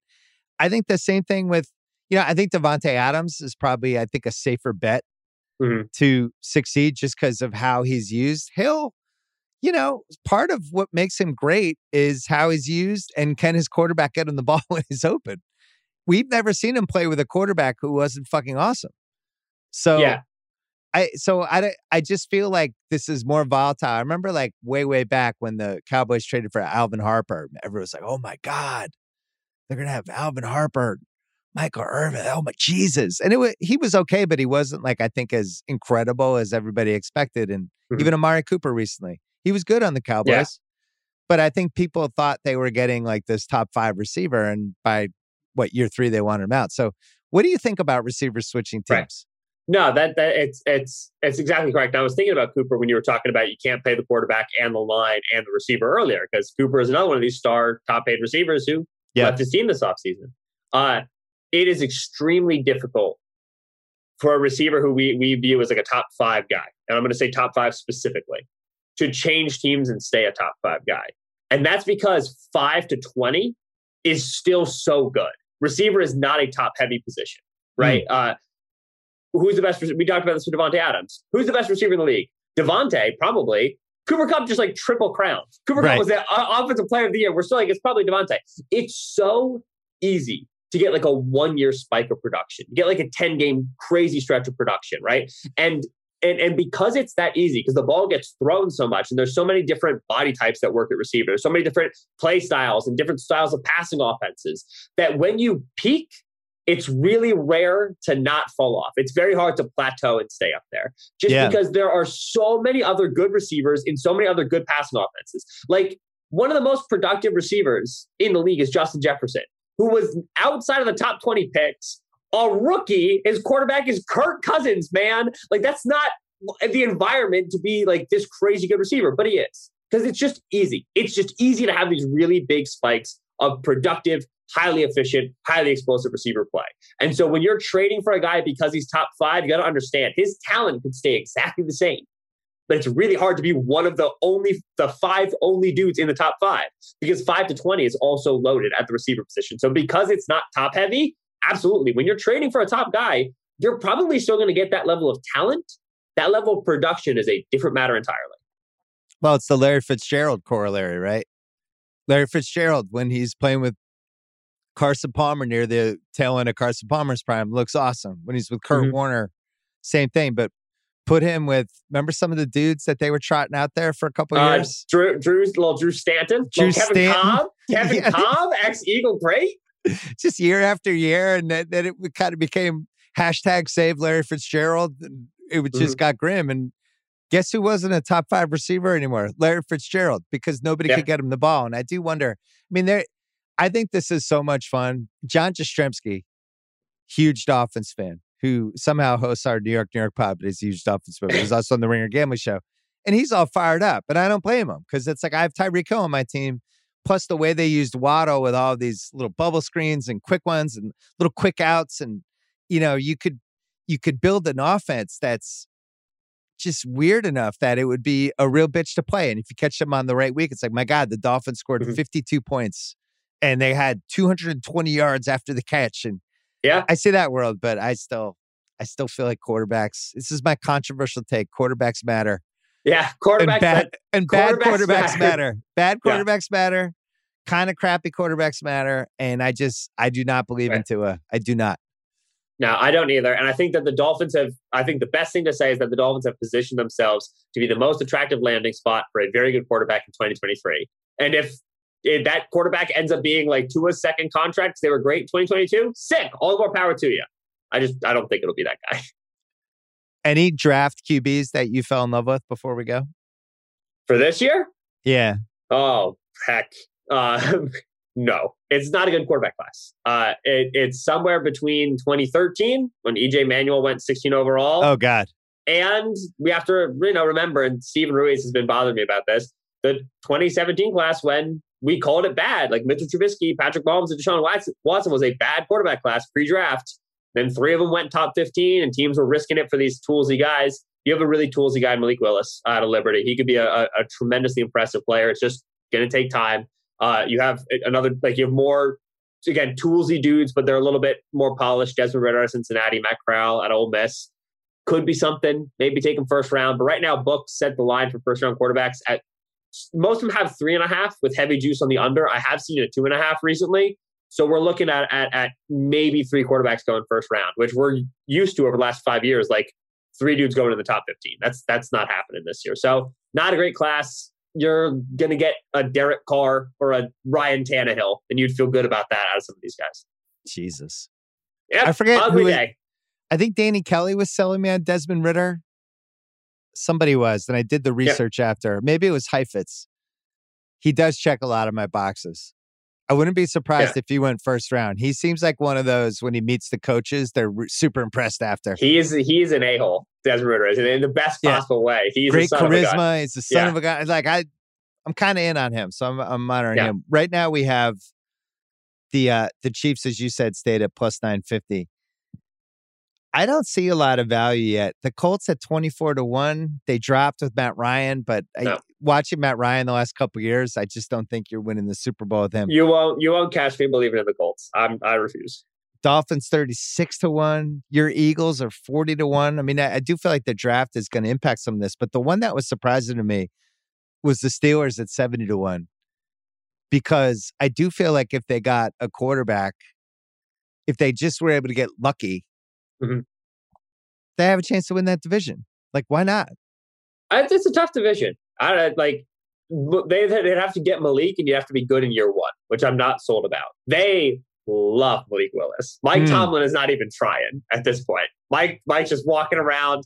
Everybody and their mama knows that Mike Tomlin loves Malik Willis. It's been a good time. So if they're trading up and getting into the early teens to go get him, sure. But right now, like, you see Malik Willis is like minus 250 to be the first quarterback off the board. They'd have to make a big trade up in the first round to go get him. And they really don't do that. They did it for Devin Bush 3 years ago, which was super weird and did not work for them. Other than that, like, the Steelers typically don't make those big trade ups, but also they haven't needed a quarterback, in 18 years. So we don't actually know what they really do. Yeah. The last two, they needed a quarterback. They did. They haven't gone to draft a quarterback in the last 18 years, right? So they're there. I still think the Chargers are valued at 1,500. I'm ready to be done with the Chargers again. I think the Niners are valued at 1,500 but I'm not going near Brandon. I'm not going near Brandon Staley. I'm sorry. He's learning. He's learning on the job. We're going to be all right. Malik Willis minus 200 on FanDuel right now. And as you said, the over is 3.5, which is plus 146. That seems a little risky.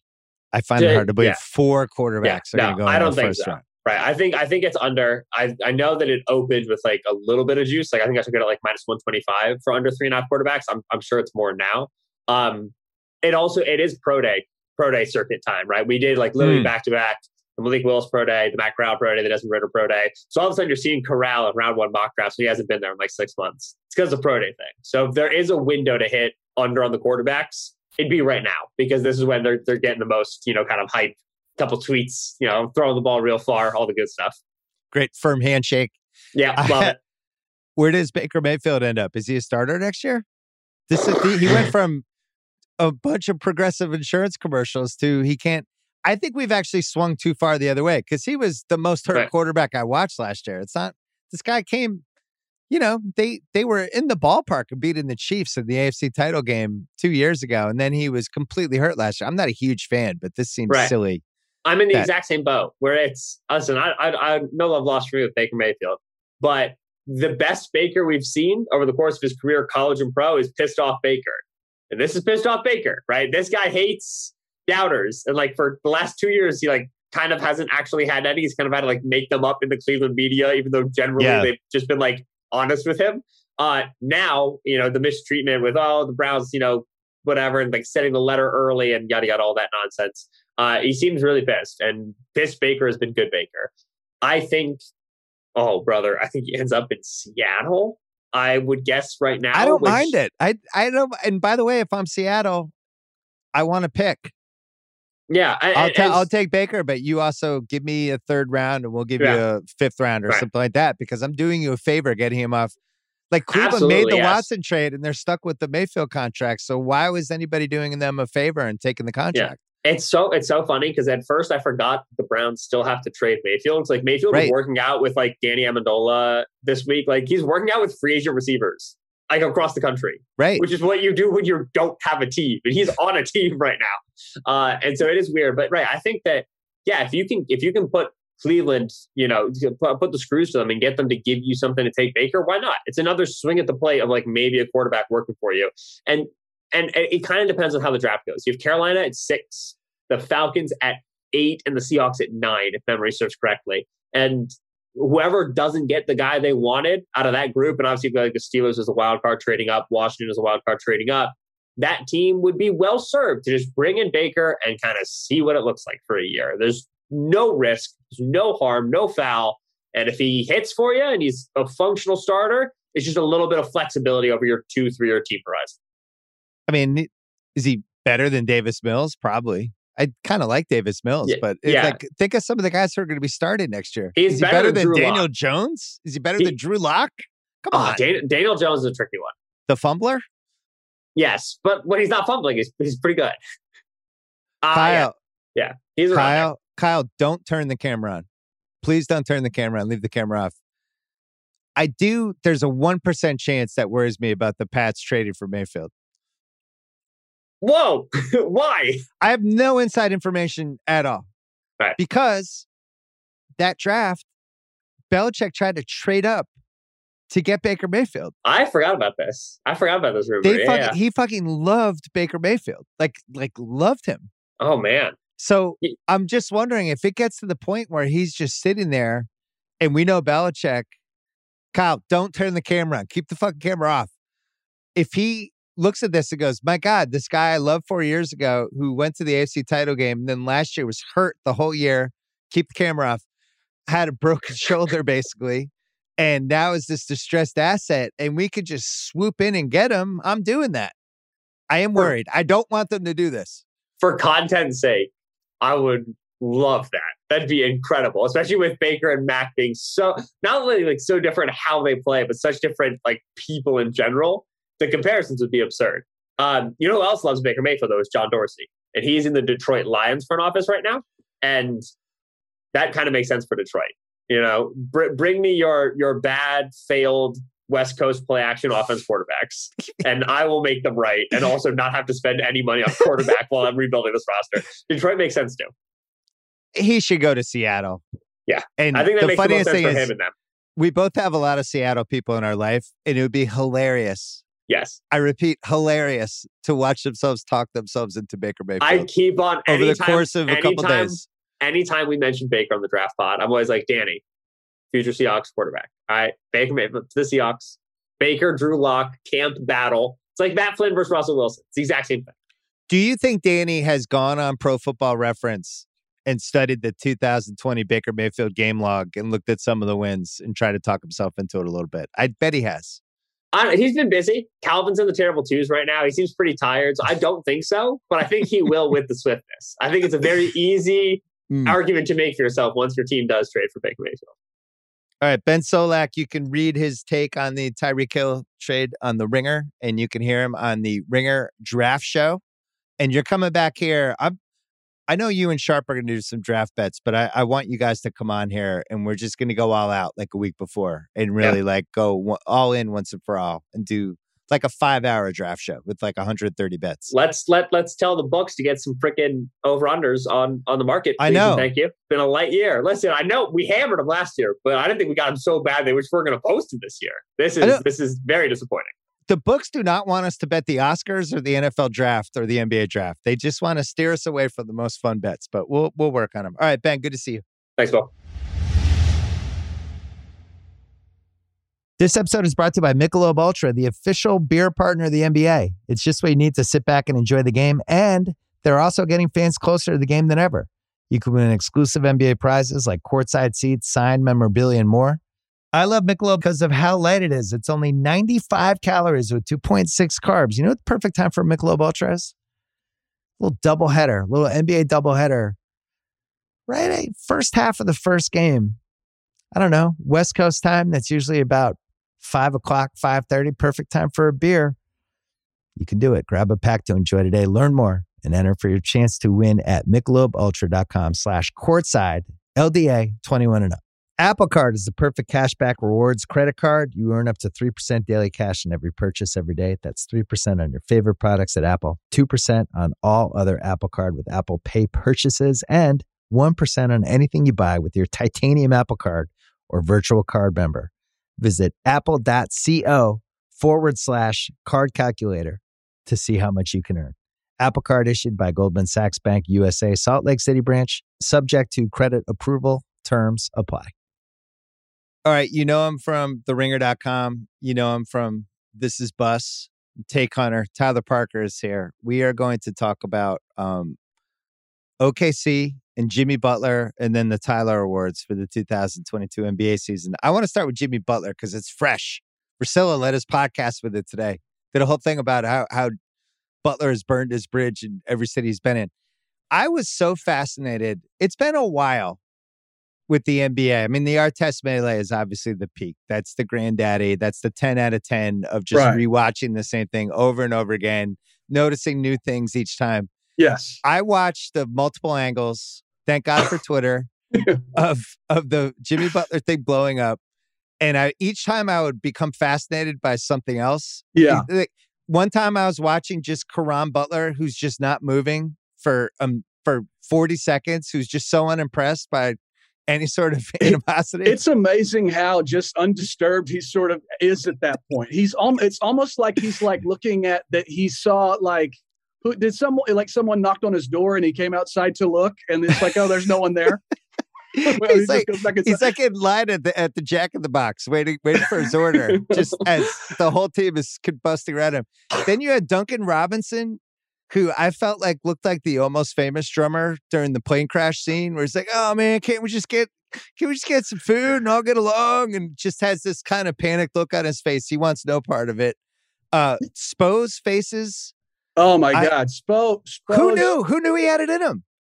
Spo, like he was doing the thing, especially once he got up. Like there, at first, you could tell he's like he couldn't even believe it was happening to him. Yeah, he had "Are you fucking kidding me?" look at his face. So is this actually what's about to happen? Is what's happening the thing that is this going to continue to happen to me? What's happening right now? Is this actually happening? I'm going to fight my player. He had that vibe to him. And then once he got up, because he got up to go, to talk to him some more after it. And that's when he came with the unbelievably graceful, very accurate, perfect touch with the clipboard going down. Really nice. Made a sound, even on the audio. It made a sound. Didn't have to get aggressive with it. Really, like there was obviously aggression behind it, but he could have been reckless with it and broke the clipboard. And that clipboard's fine today. That clipboard, you can use that again today. Yeah, it's no probable problem for tonight's game. Absolutely, the paper's scattered in multiple directions, which is I think what you want in that scenario. If you're Spo, you want a little bit of an explosion there. But we had the PJ Tucker, the kind of triple take look away, like, oh my God, is my teammate and coach about to have a fight in the huddle? It took me a little bit to see it on, and I forget but it might be I think it's the behind the bench angle. It was like the first angle that came out, not the Warriors broadcast angle, but the behind the one with the laughy emojis or whatever. You can see at a certain point when Haslam is like fully in it, Yeah.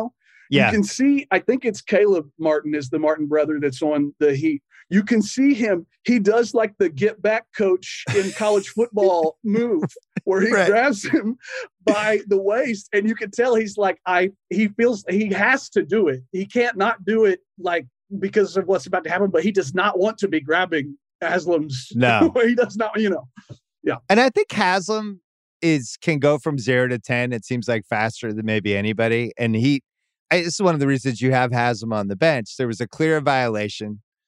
The player crossed some sort of line, and Haslam's immediately. I love the pointing to the runway is one of my favorites too. It's great. Like I don't feel like if you and I are in an altercation, we're not pointing to. Let's go underneath where we could just settle this and only one of us is going to come out of the runway. No, Haslam just went there immediately. We'll go over there. Great nonverbal shorthand. We all, what it means. And it's good for NBA fights because a lot of times they're getting pulled away from each other or whatever. And so you don't have to be able to speak loud enough to where the guy can hear you. You just body language it. Right. He body languaged it. And the other one who body language it was Spo. I'm trying to remember. So this is like a random altercation that ultimately mean nothing other than the Heat fans are going to get super upset because everyone's been making Heat culture jokes for the last 18 hours. The Spo, everything about it was so impressive. It was pretty unbelievable. He was already one of my favorite coaches. When I was doing the finals for 2 years, we would interview him before the games. He was just cool, because the announcers get to go, so we can do our whole thing where we go, well, when we talk to Spo after the game, we did that with him once or twice. But then hung out with him at the ESPYs one year. He's just like the greatest guy. He's like beloved at NBA circles. All the other coaches love him. Yeah. He went through a whole bunch of shit with those LeBron teams where LeBron was ready to fire him or get him fired after the second year. They bumped into him, right? Yeah, there was some stuff, but he handled it perfectly. And then this one, like, checked every box. Like, when he stands up, Butler stands up, and Spo stands up, and it's like he's kind of getting in between him and Haslam, but he's also kind of like, I'm fucking right here, dude. If there was a physicality to it that I enjoyed. There's a when he does, the players have gone away from the bench, and he has come back around, and he's thrown the clipboard, and he's still so fired up, but there's still that thing in his head that's like, I'm in public and a lot of people are watching this. Right. I can't. People have phones. I can't go ballistic, and so it looks like he's trying to hold in, like he's constipated or something. Like he's so upset. There's so much rage there, but he doesn't want to step over into he doesn't want to go into Haslam territory. Right. And then Butler, who reined himself in, it seemed like a little bit, because if he had escalated at all, it would have been a situation. I was at the game when Durant and Draymond went at each other, and I actually have a cell phone video of it because I started taping it at one point. Were you right behind the bench? I was behind the bench closer to the Clippers side, but I was watching it because I saw them get mad at each other as they were walking up the court. So I kind of followed them, and everybody else, it was about to go to overtime, but I was like, uh-oh. Like I could just see it. And then all of a sudden people are standing and Boogie Cousins is involved. I'm like, oh my God, I'm filming it with my phone. Yeah. These things are great. Ultimately, we love to do the thing after the fact where people are like, it means nothing. This is what happens on the court. Yeah. I'm a proponent of that 97% of the time, but that sometimes it does mean something. It meant something that night with Durant and Draymond, and everybody's like, it's fine. It was like, it did not seem fine. It seemed like it had crossed the line. And I wonder, with the Heat, did this cross the line or not? I guess we're going to find out. Yeah, I don't know. And it might, a Butler seems to be pretty, comfortable with conflict. I don't know, maybe he just sort of moves on with whatever. I'm generally with you that usually it is just heat of the moment. We're all professionals. Sports. We can move on from this. It's no big. It was funny to watch.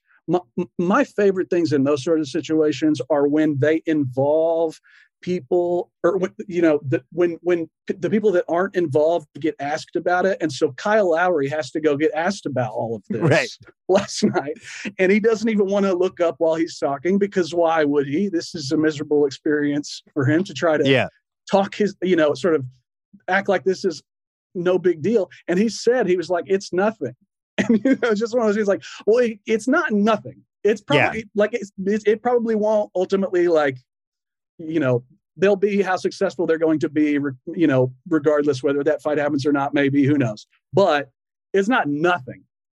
I look at it when you're at a basketball game, it's like being in a giant restaurant.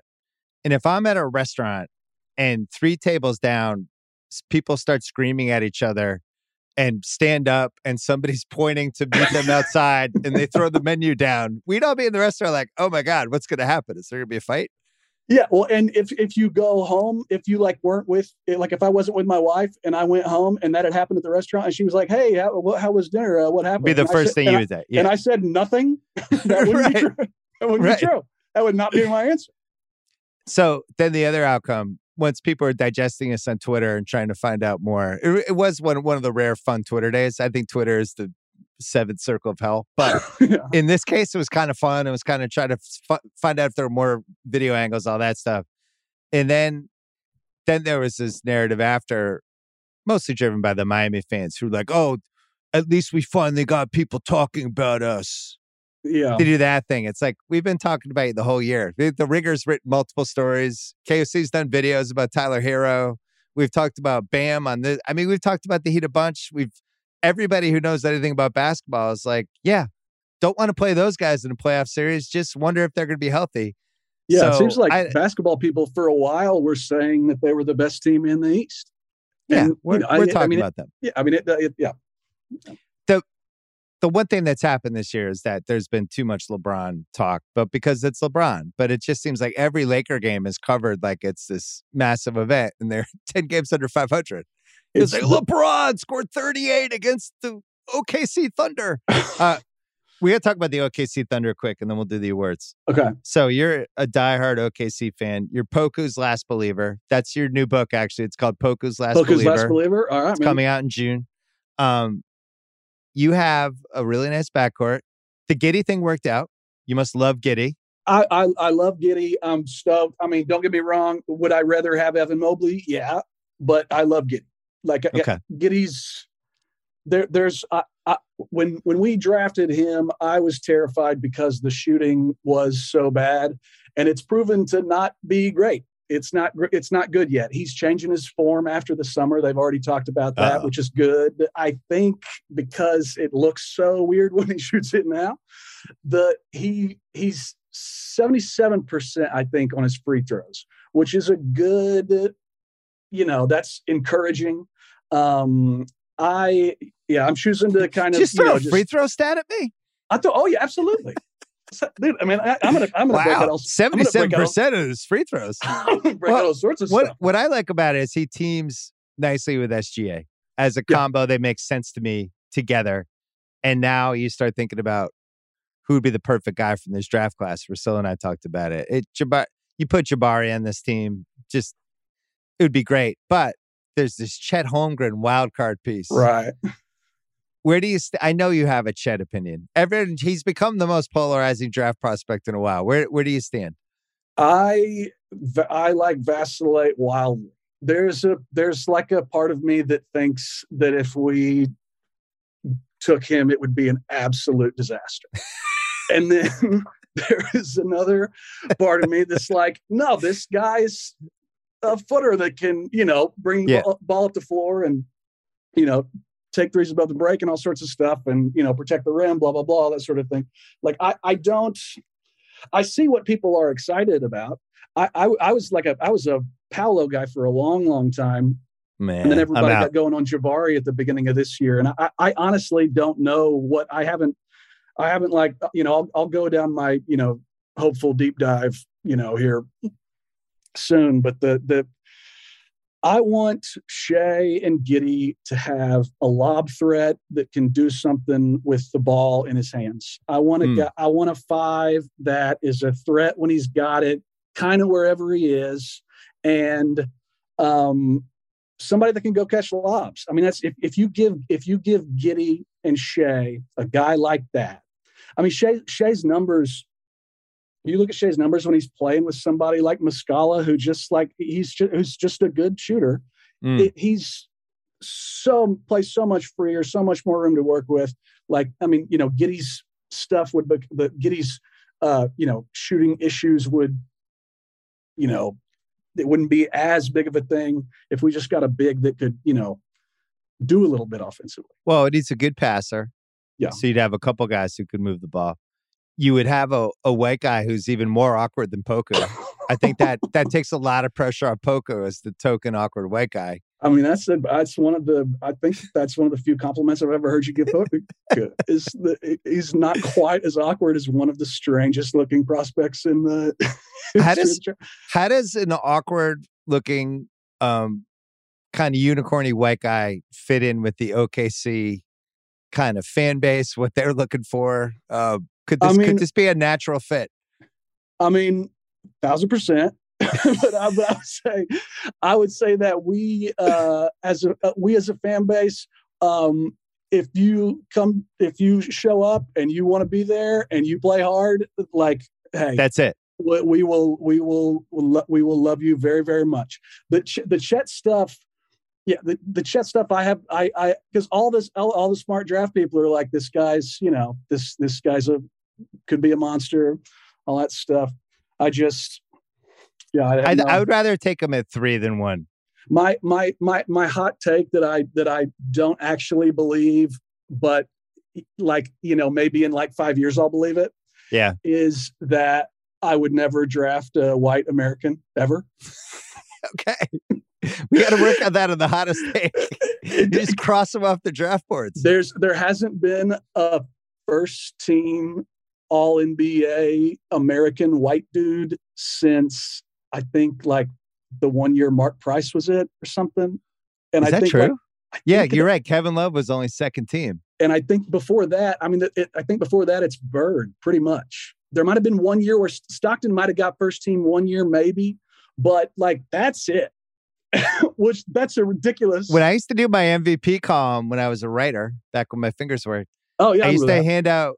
Maybe it was for that or the trade value. I used to hand out the McKeskey Award, the Paul McKeskey Award for the best white guy each year. And Kevin Love won it like 4 straight years. He was just like cruising, taking it down. All right. Speaking of awards, it's time. Okay.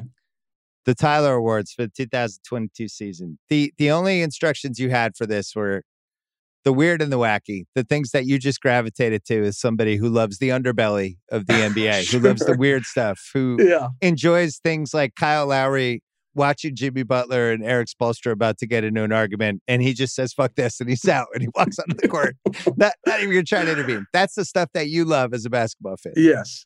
Yeah, your text said it was NBA Characters of the Year, your personal MVP ballot from a character /comedy/social media ruckus standpoint. Great. All right, let's hear it. What you want? What are we doing? We work in 5 to 1, 1 to 5. Let's go 5 to 1. Let's build some drama up. All right, let's do it. Let's get. I think that for 5, we're going to kick it off with Joel Embiid. Okay, let's hear it. A lot of these are just specifically for kind of one thing, maybe. Yeah. Some of them they've built up, a lot of they've got a lot of notches in their belt. But this is specifically just because after the Simmons trade, he tweeted a picture of the funeral, the guy who goes to the funeral for his number one hater. And he's like dressed in the like all black or whatever. That have you seen that picture? Yep. He tweeted that after they traded Simmons, and then when someone asked him about it, he said, "I saw the picture on the internet and thought he was well dressed." And that was his answer. There was no underlying message in the tweet at all. I just liked his clothes. I thought he looked good that day. I would add to that award, which I think is the right spot for him. Unbelievable job of reining himself in about the Ben Simmons thing as the season went along. You think like every day, the most annoying person in your life, which for him was probably Ben Simmons. Yeah. And reporters are just like, hey, what's up with this Ben Simmons thing? Yeah. Think about, did you see what Ben and he just never took the bait. I was always impressed. It really is impressive that it wasn't more, because it could have been, I mean, it was open season in a way, I guess, but there could have been a lot. It could have been. All right. Number 4. Number 4, I cheated here a little bit, and I put the Currys. I have Steph and Aisha here at 4. The married couple, I like it. And specifically just because of the Beat the Currys game during the About Last Night promo that happened in between the 3-point contest and the dunk contest. They got booed. If I don't know why that doesn't happen every year. That should probably replace the dunk contest at this point. Is just that they should bring 2 Chainz and Sheila Epps back every year. Bring Stephanie Reddy back every year. I've never. So you'd rather have that than 3-ball? I mean, based off of this year, I'd rather have that than the dunk contest at this point. But I don't. No, I mean, Steph should be in the actual MVP discussion way more, just based on the strength of that segment alone. I think. I mean, it's fair. It should get factored in 3-point shooting and the win-loss record when he's not playing and stuff like that. Whoever the stylist was there, or is sort of like the Utah chic vibe there that Steph and Aisha had. I was a big fan of that. All right, number 3. Number 3, let's go with, it's just, I mean, I've been happy with the Renaissance just period, like I know a lot of people have. But when Boogie and James Harden got into it the other night, and Boogie's response to Harden getting in his face was just to start laughing at him. Yeah. And then until just it ended, that was. Sometimes you see NBA guys do that, and you can tell they're doing that because they think like, oh, this will be a cool thing to do. Like they're like processing the situation and how they look in their head and everything. And Boogie he's just like, I can't believe that you're trying to act like you're, I mean, there's that picture that was going around on Twitter at the beginning of last year before Harden finally, ate his way out of Houston with Boogie during warmups, like whenever Harden had been away from the team or whatever, during one of the first, I don't know if there's a preseason game or whatever, Boogie's like pointing at him, and you can see in the picture that Boogie's telling him something that he's displeased, and Harden is not, he's not into it. It's not a great relationship matchup. Not a lot of overlap on the Venn diagram of those two personalities. No, I think the Gottman method probably wouldn't work for them very well with. I'm with you though. There's 2 versions of the I'm laughing at you, and the one is the I've actually made a calculated decision to do the I'm laughing at you, and the other one is the I'm genuinely laughing at you. Right. And that's what he managed to pull off there, which was really special. Some of it's the whole. Like, oh, I'm not mad. I'm actually laughing. This is actually funny to me at this point, when it's actually like, no, dude, it's not. Everyone in the world is making fun of you right now. It's not funny to you at this point. It's you're hating this. That was sort of the. I love seeing Boogie just being Boogie again. That's fun to see. It's fun to see him with the swagger, which is just not earned at all at this point of his career, but it's fine. All right, number 2 on your list. Number 2 on my list is Harden. Yeah. I mean, wow, what a performance for him on the list. He makes it 2 out of the 5 times. Great job. Different appearances, and I wasn't sure if it was necessary, but like he did a presser in Philly, and I wrote this because I wanted to get it right. He did a presser in Philly where basically he said that last year he didn't have the option to pick his landing spot, and he said, I wish it worked like that. An organization has to do what's best for their team. It didn't work like that. I had to go to Brooklyn. And there's it's honestly an insane quote. It's insane. It's like there are source quotes from him saying, get me to Brooklyn and stuff like it. I just love like at one point I remember Melo saying that he didn't actually ask out of Denver. I want to move into it seems like we're getting there where just like, truth is pretty much just relative, and that it's just sort of like everybody just gets to say what actually happened. I think that's a really exciting time. Who's the master of this is LeBron. Well, he's not. If you go back, he's not a scorer. Nobody said he's not a scorer. Go back to 2014 when he goes to Cleveland, and it's all about it's time for me to come back home and finish my career and all this stuff. He's there 4 years. He's out. He went to LA. But he has a lot of stuff that you can contradict because he's been around for 20 years and he's given 10 million press conferences, and he's probably like me. He can't remember what he said half the time. Sure. He's like, oh shit, did I? Oh yeah, you're right. I did say I don't want to be judged as a scorer. Forget that. And he got to go back. The Harden thing is outrageous though, because he pushed his way to Brooklyn with Durant. They lobbied them hard. He was going to end up in Philly. It was in the he wanted to go there. It was. And then when he got there, he was like, "This is where I want to be. I'm so excited. This is great. I'm so happy to play with my friend Kevin Durant." And then a year later, it's like, "I never wanted to be there." Now, what's he going to do when it doesn't work out in Philly? Which it seems like we're headed that way. I don't know what is his move then. I just need to be the guy. I mean, there's some obliviousness there, because whenever they played the Nets and the Nets torched him and he didn't show up with his first game back against the Nets. Yeah. And then either a day later or 2 days later or something, he like tweeted out that video that was just kind of like a vlog of that game, like that sort of, it was just sort of like, I mean, maybe it's an unbelievable troll move or it's performance art or something, in which case, hats off. But that was That made me so happy when I saw him tweet that video. That was just so funny to me. The way he handles basketball is very similar to the way one of the aspects of my relationship with my wife, where somebody's got to feed. We have 4 dogs, which is just insane. That's a lot of dogs. But we got to feed the dogs in the morning, and I'll go down in the morning, I'll make coffee, and I'll feed the dogs like 3 out of 4 times. Then the 4th time, I just was like, fuck it, I'm not feeding the dogs. And then if she's like, I thought you were going to feed the dogs. It's like, I fed the dogs 3 of the last 4 days. That's kind of Harden's attitude about basketball. Yeah. It's like, what happened against that Philly game? It's like, it's fine. 2 days ago, I had 42 against Sacramento. And it's like, yeah, but this was on TNT and this was against your old team. And you do get a sense that he's like keeping like a mental note or whatever. And he's like, dude, I played hard on Monday, man. I don't need to play hard today. I looked at my stats. They're really good. Why are you giving me shit? Yeah, he doesn't see it. All right. Now I can't wait. The number 1 character of the year for you. 2022 season. I'm on the edge of my seat. I cheated again. I went with the Jokic bros.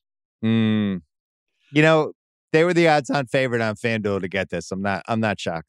I mean, I was pissed that I couldn't bet on it, but not Fair. Trying to. I was going to make a joke about that football guy. Who's the guy? Calvin Ridley. You're going to Calvin Ridley it? Inside info. Decided not to. So this is like with a big caveat of there's that Jokic Brothers Twitter account that got created the night that Markieff Morris gave the little elbow to Jokic, and then Jokic ran Markieff Morris over. And knocked him out for half the season. He didn't play again until like a week ago. That was in the beginning of November, and he didn't play again until March 12th. And we learned a valuable lesson about bullying. Don't mess with the Jokic's. Yeah. The Morris brother tweets, waited till bro turned his back, shaking my head. Noted. And then he did the writing emoji, which is one that I think that a lot of people forget about, and I like it. And I would like What's to just the writing emoji? It's like a hand with like a pen, And then he says noted. I like that. I think that's a nice combo. He's literally noting it with the emoji. Yes. Okay, he's I appreciate the visual. Yeah. They responded to that with, you should leave this alone instead of publicly threatening our brother. Yeah. Your brother made a dirty play first. If you want to make a step further, be sure we will be waiting for you.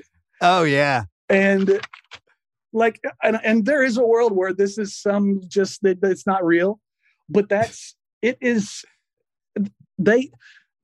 wasn't even a month later. Like the video started going around in like late November, right before December, something like that. The Jokic and his brothers were in some club in Miami.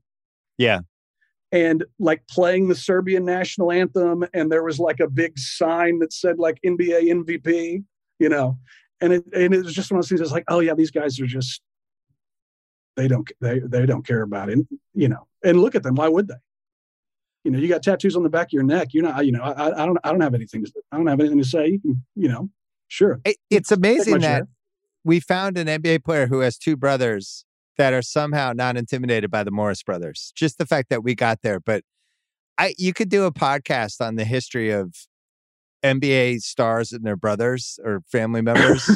Because I remember when we were doing the Bill and Jalen stuff one year, we did a whole thing about Tony Parker's nightclub that he opened in San Antonio that was run by his brother that immediately went to the ground.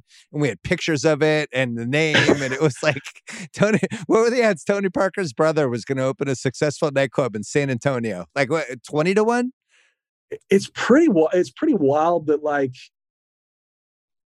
I mean, it was the Suns game last year when the brothers like tried to come out of the stands almost, right? Oh yeah, they got mad. It was Booker, right? Yeah, they didn't like it. They didn't like something.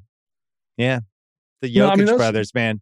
I feel like the NBA is both overcovered and undercovered. LeBron is the most overcovered guy we've had really since the heyday of Kobe. And on the flip side, the Jokic brothers, like, why wouldn't they? What's that NBA show that Malik Andrews hosts where it's like coming out of the gate? It's like, is this team for real? And let's go to Woj. Woj, Yeah, no, it's not called the Jump anymore. It's whatever it's called. It? Oh, okay. And it's like, let's go to Woj. Woj has some information on a contract extension. Yeah. To me, I would just start with the Jokic brothers. Like, here's what's new with the Jokic brothers today. If LeVar, and LeVar's been vindicated in a lot of ways. If LeVar Ball can go on First Take, I don't see why the Jokic brothers can't go on there and debate Stephen A. It's a great point. Maybe they should come on here. Jokic brothers. I'm extending an invitation. It's called NBA Today, by the way. If the Jokic brothers come on, would you like to join as the fourth? I'd love to 4-man pod that. I'd love to get in on that. All right. Writing emoji to you. Great job with the list. Congratulations to the Jokic brothers for winning Tyler's Character of the Year. We can read you. What's your next piece on the Ringer? Next one on the Ringer, I'm not sure what it is yet. I don't know. All right. Well, I look forward to reading it. Good to see you as always. You too. Thanks for having me, Bill. All right, that's it for the podcast. Thanks to Kyle Mann. Thanks to Ben Solak. Thanks to Tyler Parker. Thanks to producer Kyle Creighton, as always. Thanks to Dylan Berkey and Steve Cerruti.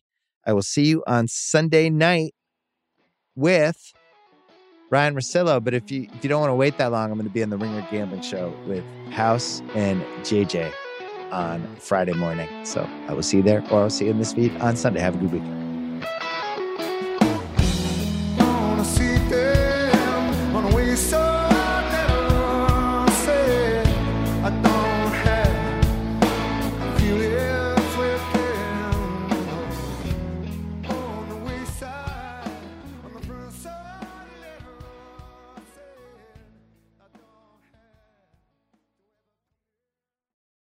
This episode is brought to you by Dr. Squatch.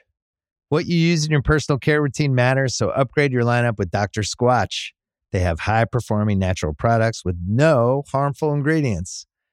That'll have you looking and smelling your best, like their Wood Barrel Bourbon Bar Soap and Lotion or their Bay Rum Deodorant. They even have some limited edition soaps like their Avengers and Star Wars collections. Those seem like they'd be fun to try. And right now, they have an amazing offer for new customers. Get 20% off your first purchase of any amount or a subscription order by going to drsquatch.com/Simmons or use the code Simmons at checkout. This show is sponsored by BetterHelp. It's a simple truth. No matter who you are, mental health challenges can affect you, and how you manage them can make all the difference. That's why everyone should have access to mental health support that meets them where they are and helps them get through. BetterHelp provides online therapy on your schedule. It's flexible, simple to use, and more affordable than in-person therapy. Connect with a licensed therapist selected just for you. Learn more at BetterHelp.com. That's BetterHelp.com.